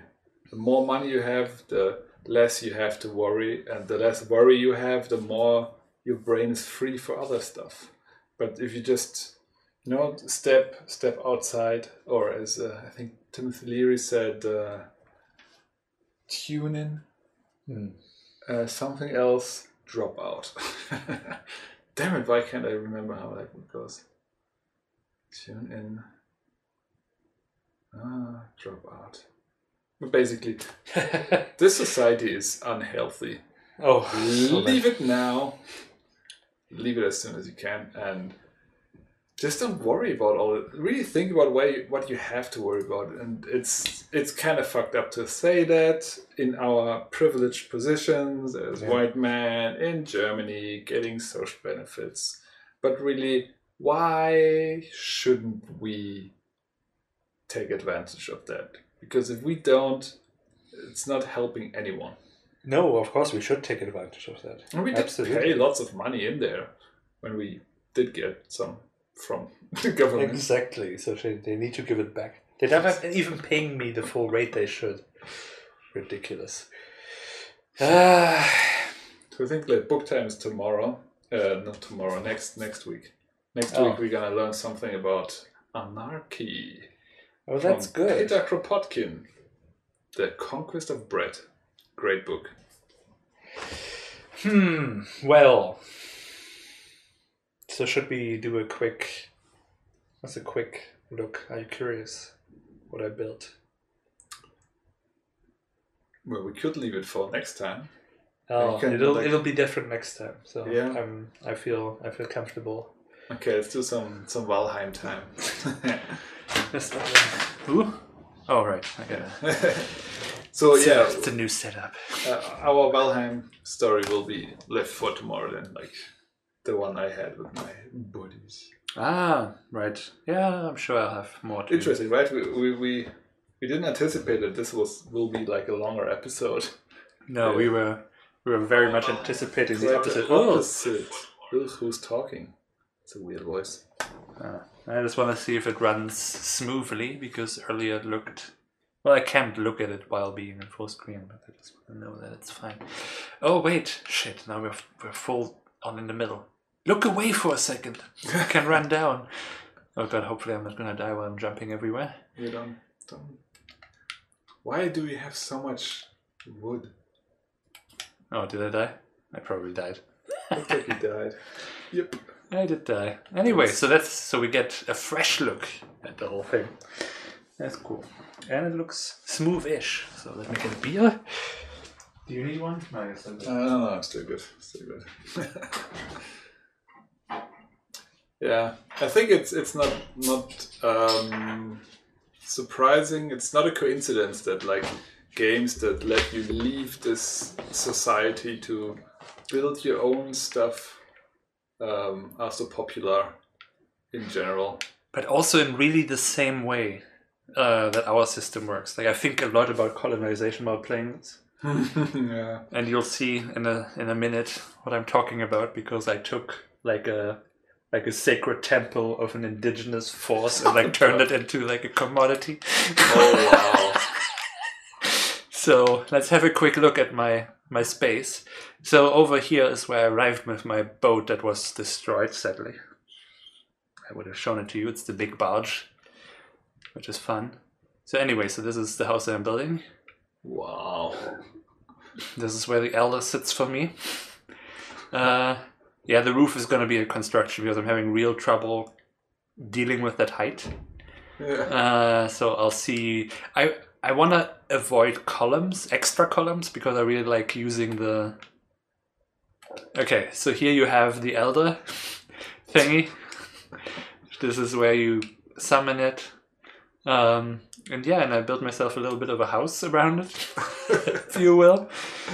There's so many materials in here. I used up all my, if you remember, my rows of stones from excavating the harbor. Yeah. I used up all of them, and that was already 6,000, and since then I've collected more.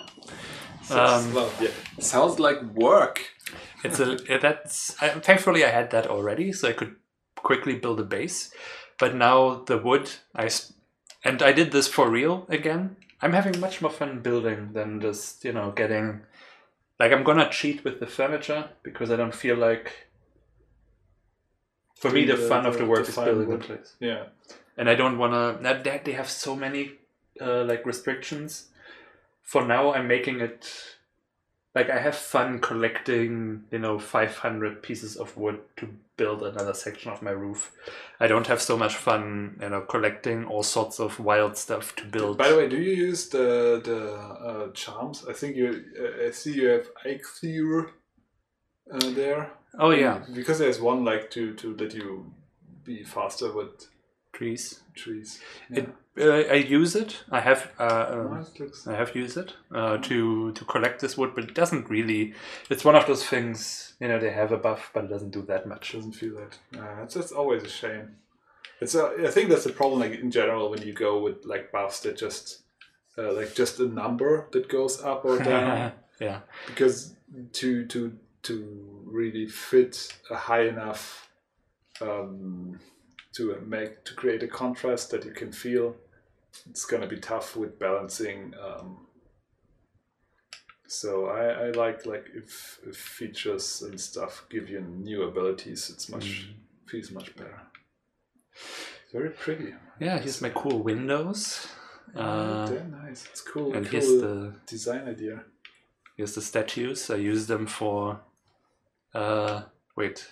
Why can't I? Oh, because I don't have a hammer. Okay, I guess I need to collect myself real quick. Collect yourself. Just to see what the stresses are, because they're really particular in this instance. It's a very complicated arrangement, I feel, personally. What? Why am I over encumbered? What is Skeleton surprise. Oh yeah, that's a raid, I guess. I'm gonna ignore it. Skeleton surprise, okay. Wait. Sounds like a... there we go. You feel stronger. Yeah, it's because of my cool belt. Alright, and so something that I struggle with is the weights of this, because they're decaying quickly. But you can use, if you build into the stone, and obviously it's a base one. That's what I was thinking, if you can do that. But really it doesn't help that much, because only this is close enough to steady that one. Yeah. Here it isn't. And so I can make it asymmetrical or have less of it. And of course I'm not going to make it asymmetrical. And then up here I have my... You're an animal. Here's my roof. Like Red King. The asymmetrical house. Unbelievable. These people. Well, I guess this is now the test if they're actually gonna watch the rest like they claimed. But yeah, now the roof is a real... Because look at these values, they're already shit. Yeah. And I don't know how to secure them better. What I want to avoid is... No, actually I don't think... That's the green there, right? But you have to... Yeah, you need to... Wait, let's go all the way up. I think you have to do it on the edges, right?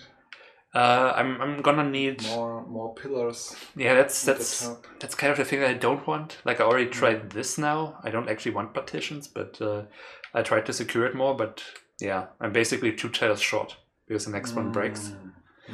And so I have to figure that out. Skeletons are tired of fighting. How can skeletons be tired? And yeah, so the rest is just gonna be, and a lot of it's gonna be a hole, because Yeah. It does spread. Oh, it spreads. It does spread a little bit. Or is it like cone-like? Yeah, I guess so. Yeah. And so, yeah, I think I need a bit of an open roof, which I also like. Yeah. But I don't have the stability. And what I wanted to avoid... Actually, I didn't want even that many, pillars. But I would basically need more stone pillars that reach above those. And that means that down here... Well, you do have an awful... So if you look around here... It was unexpected. Like, I don't want to put stone pillars like in those walkways, you know? Yeah, I don't like that idea. Yeah. But I probably will have to. So I have to figure out a way to make that work. Yeah, it's very high what you're building there. Very high. Yes, I like very high places. And I actually, on purpose, opted... You know you're losing skill points by just like... I have no skill drain. Ah, right. Well, lucky. It's just the ones. So yeah, it's... I'll have to figure something out. Because, yeah... But do you think you would have more fun with the game if there weren't the restrictions? Yes. No. Depends on which ones. Like the building restrictions, of course, that makes it more interesting, right? But like resource gathering and stuff. So, well, I guess it's again like a little bit of a nuanced thing. I think here you can see it goes up like 2-3 tiles and then it starts spreading. Okay. So I guess it depends because the thing that I complain most about, like how it gets so much more difficult and is less rewarding than it used to be, which I'm really missing. The reward is, I think, the same, but because it really isn't, because like the reward is the same, but the amount in which you are rewarded, how quickly. I'm trying to say, yeah. Which I count as the reward. The reward doesn't scale, but the amount of work you need to do. Oh, absolutely. And that's really annoying. Yeah. Like even... Okay, so I enjoy the building a lot because I have like this thing of, oh, I want to try this. And I want to make it look cool. And then I just, get all the resources that I need and I don't mind going back necessarily. I wish that the buff, for example, to fell trees more quickly would actually work more quickly. Because I don't feel like it does actually do that much. Like, yeah, you save like one hit maybe, but it's still a lot of hits to fill, I don't know. It's... And I do enjoy the challenge of constructing this, so which is also why I didn't want to cheat. Like, I like constructing this and I like constructing it with my own labor. Yeah, the challenge is kind of part of the fun, right? Yeah, and figuring out how to stabilize this. Isn't it interesting that when we talk about work, yeah, that like it's not the problem isn't the challenge or like the friction. That's kind of part of the fun. It's something else that drains the fun out of it. That's really the thing when this game becomes work, right? When you are being forced to do things that you don't actually want to do, that are not part of your fantasy. Like, this is part of my fantasy fulfillment, right? Yeah. And so I'm having a lot of fun playing around with it. But, yeah, when then suddenly that has to change, and suddenly I need to complete a lot more tedious and timely actions that don't feel as exciting. And I'm not as excited about the game anymore, because then it's not me doing what I want to do and getting to live out the fantasy. Then it's me doing work for the privilege of living out the fantasy, and that ruins it for me. I really hate work. But yes, I'm gonna figure out how to put a roof on this thing. I could have done the more slanted one, but I wanted the big one. I wanted a 3-level. Well, maybe you will have to scale down. Never gonna happen. Maybe you'll find a way. I will not. I'm gonna put. I mean, I'm trying to make this work in a certain way. Like, I tried to make this work without the second row, but then the second row seems to give a little bit more stability, but also not that much.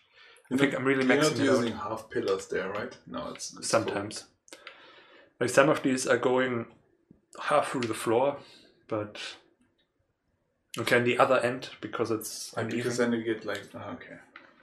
But actually, you don't really need these. These are more for aesthetic. Looking good. Oh, I know. Yeah, because these pillars, they they have the same effect. And that makes it more difficult because I get confused about that. I think, okay, this is going to help, and then it doesn't help at all. It's looking good. It's looking good. Yeah, so that's... Why do we have so much wood? Yeah, because I'm pretty sure, like when I started, so this entire area was full of materials. That was the first thing I did. Like everything was full of piles of stones, and the other side of piles of wood. And then I just kept doing that, and I actually... So what I then did, like I have the portal to the... We did the ground as well, huh? Oh yeah, this is by me. So like I dug this out until its base form, and let's put it in the ground.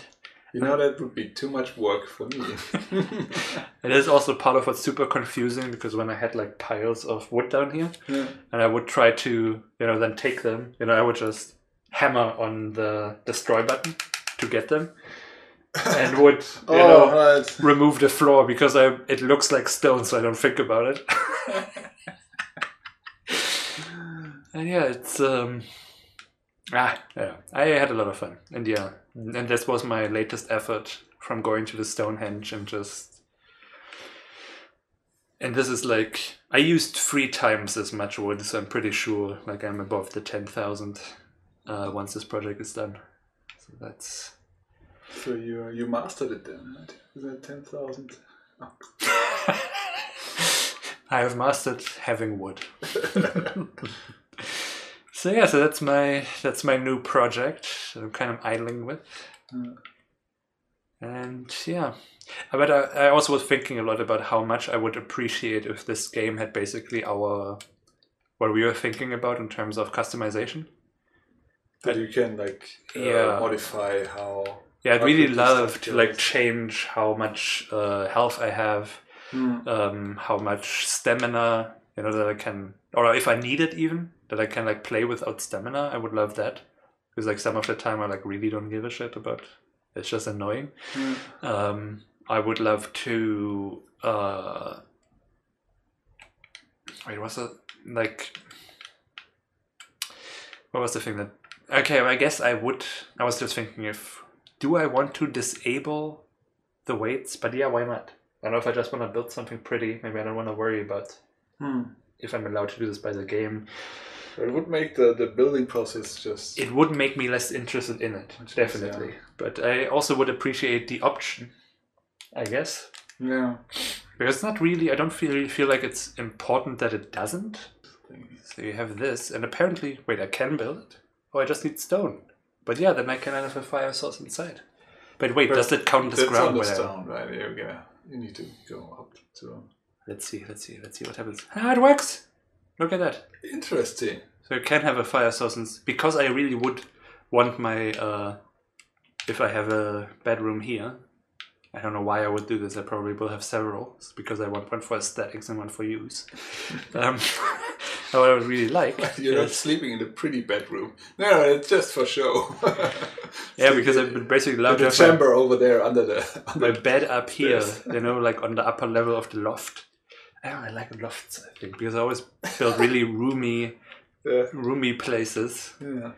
Lots of space that I don't know what to do with. I just like it. But yeah, so that's that. And very pretty indeed. Next time we see how I figured it out. So stay tuned. Yes. Oh, okay.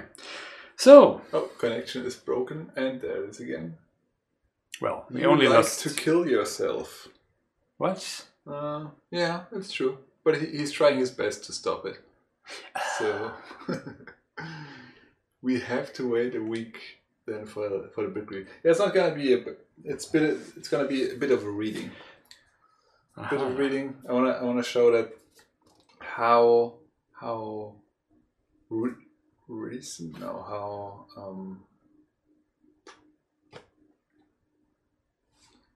how actual, wie aktuell? How current it is? How current this great book about anarchy is, which was written in 1892. 1892. So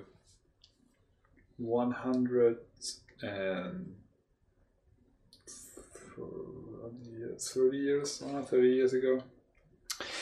Well, let's find out what it is all about next time. Yes. So, thank you very much for joining us, as always. And we will, see you then for more books, for more anarchy. Go to our website. Whatever. Watch YouTube. Do what you want. Stop Follow working. us on Twitter, but we don't post a lot. Don't do it. We have a newsletter on our website. We have Instagram that we are never going to post again, I'm pretty sure. Because whatever. Do come by next week, same time, same if you want to. Platform. We don't care either way. Yeah, don't force yourself. Be lazy. Always. Dare to be lazy. Yeah, enjoy the time you have. Goodbye, Wembley. And see you then. Bye. Bye.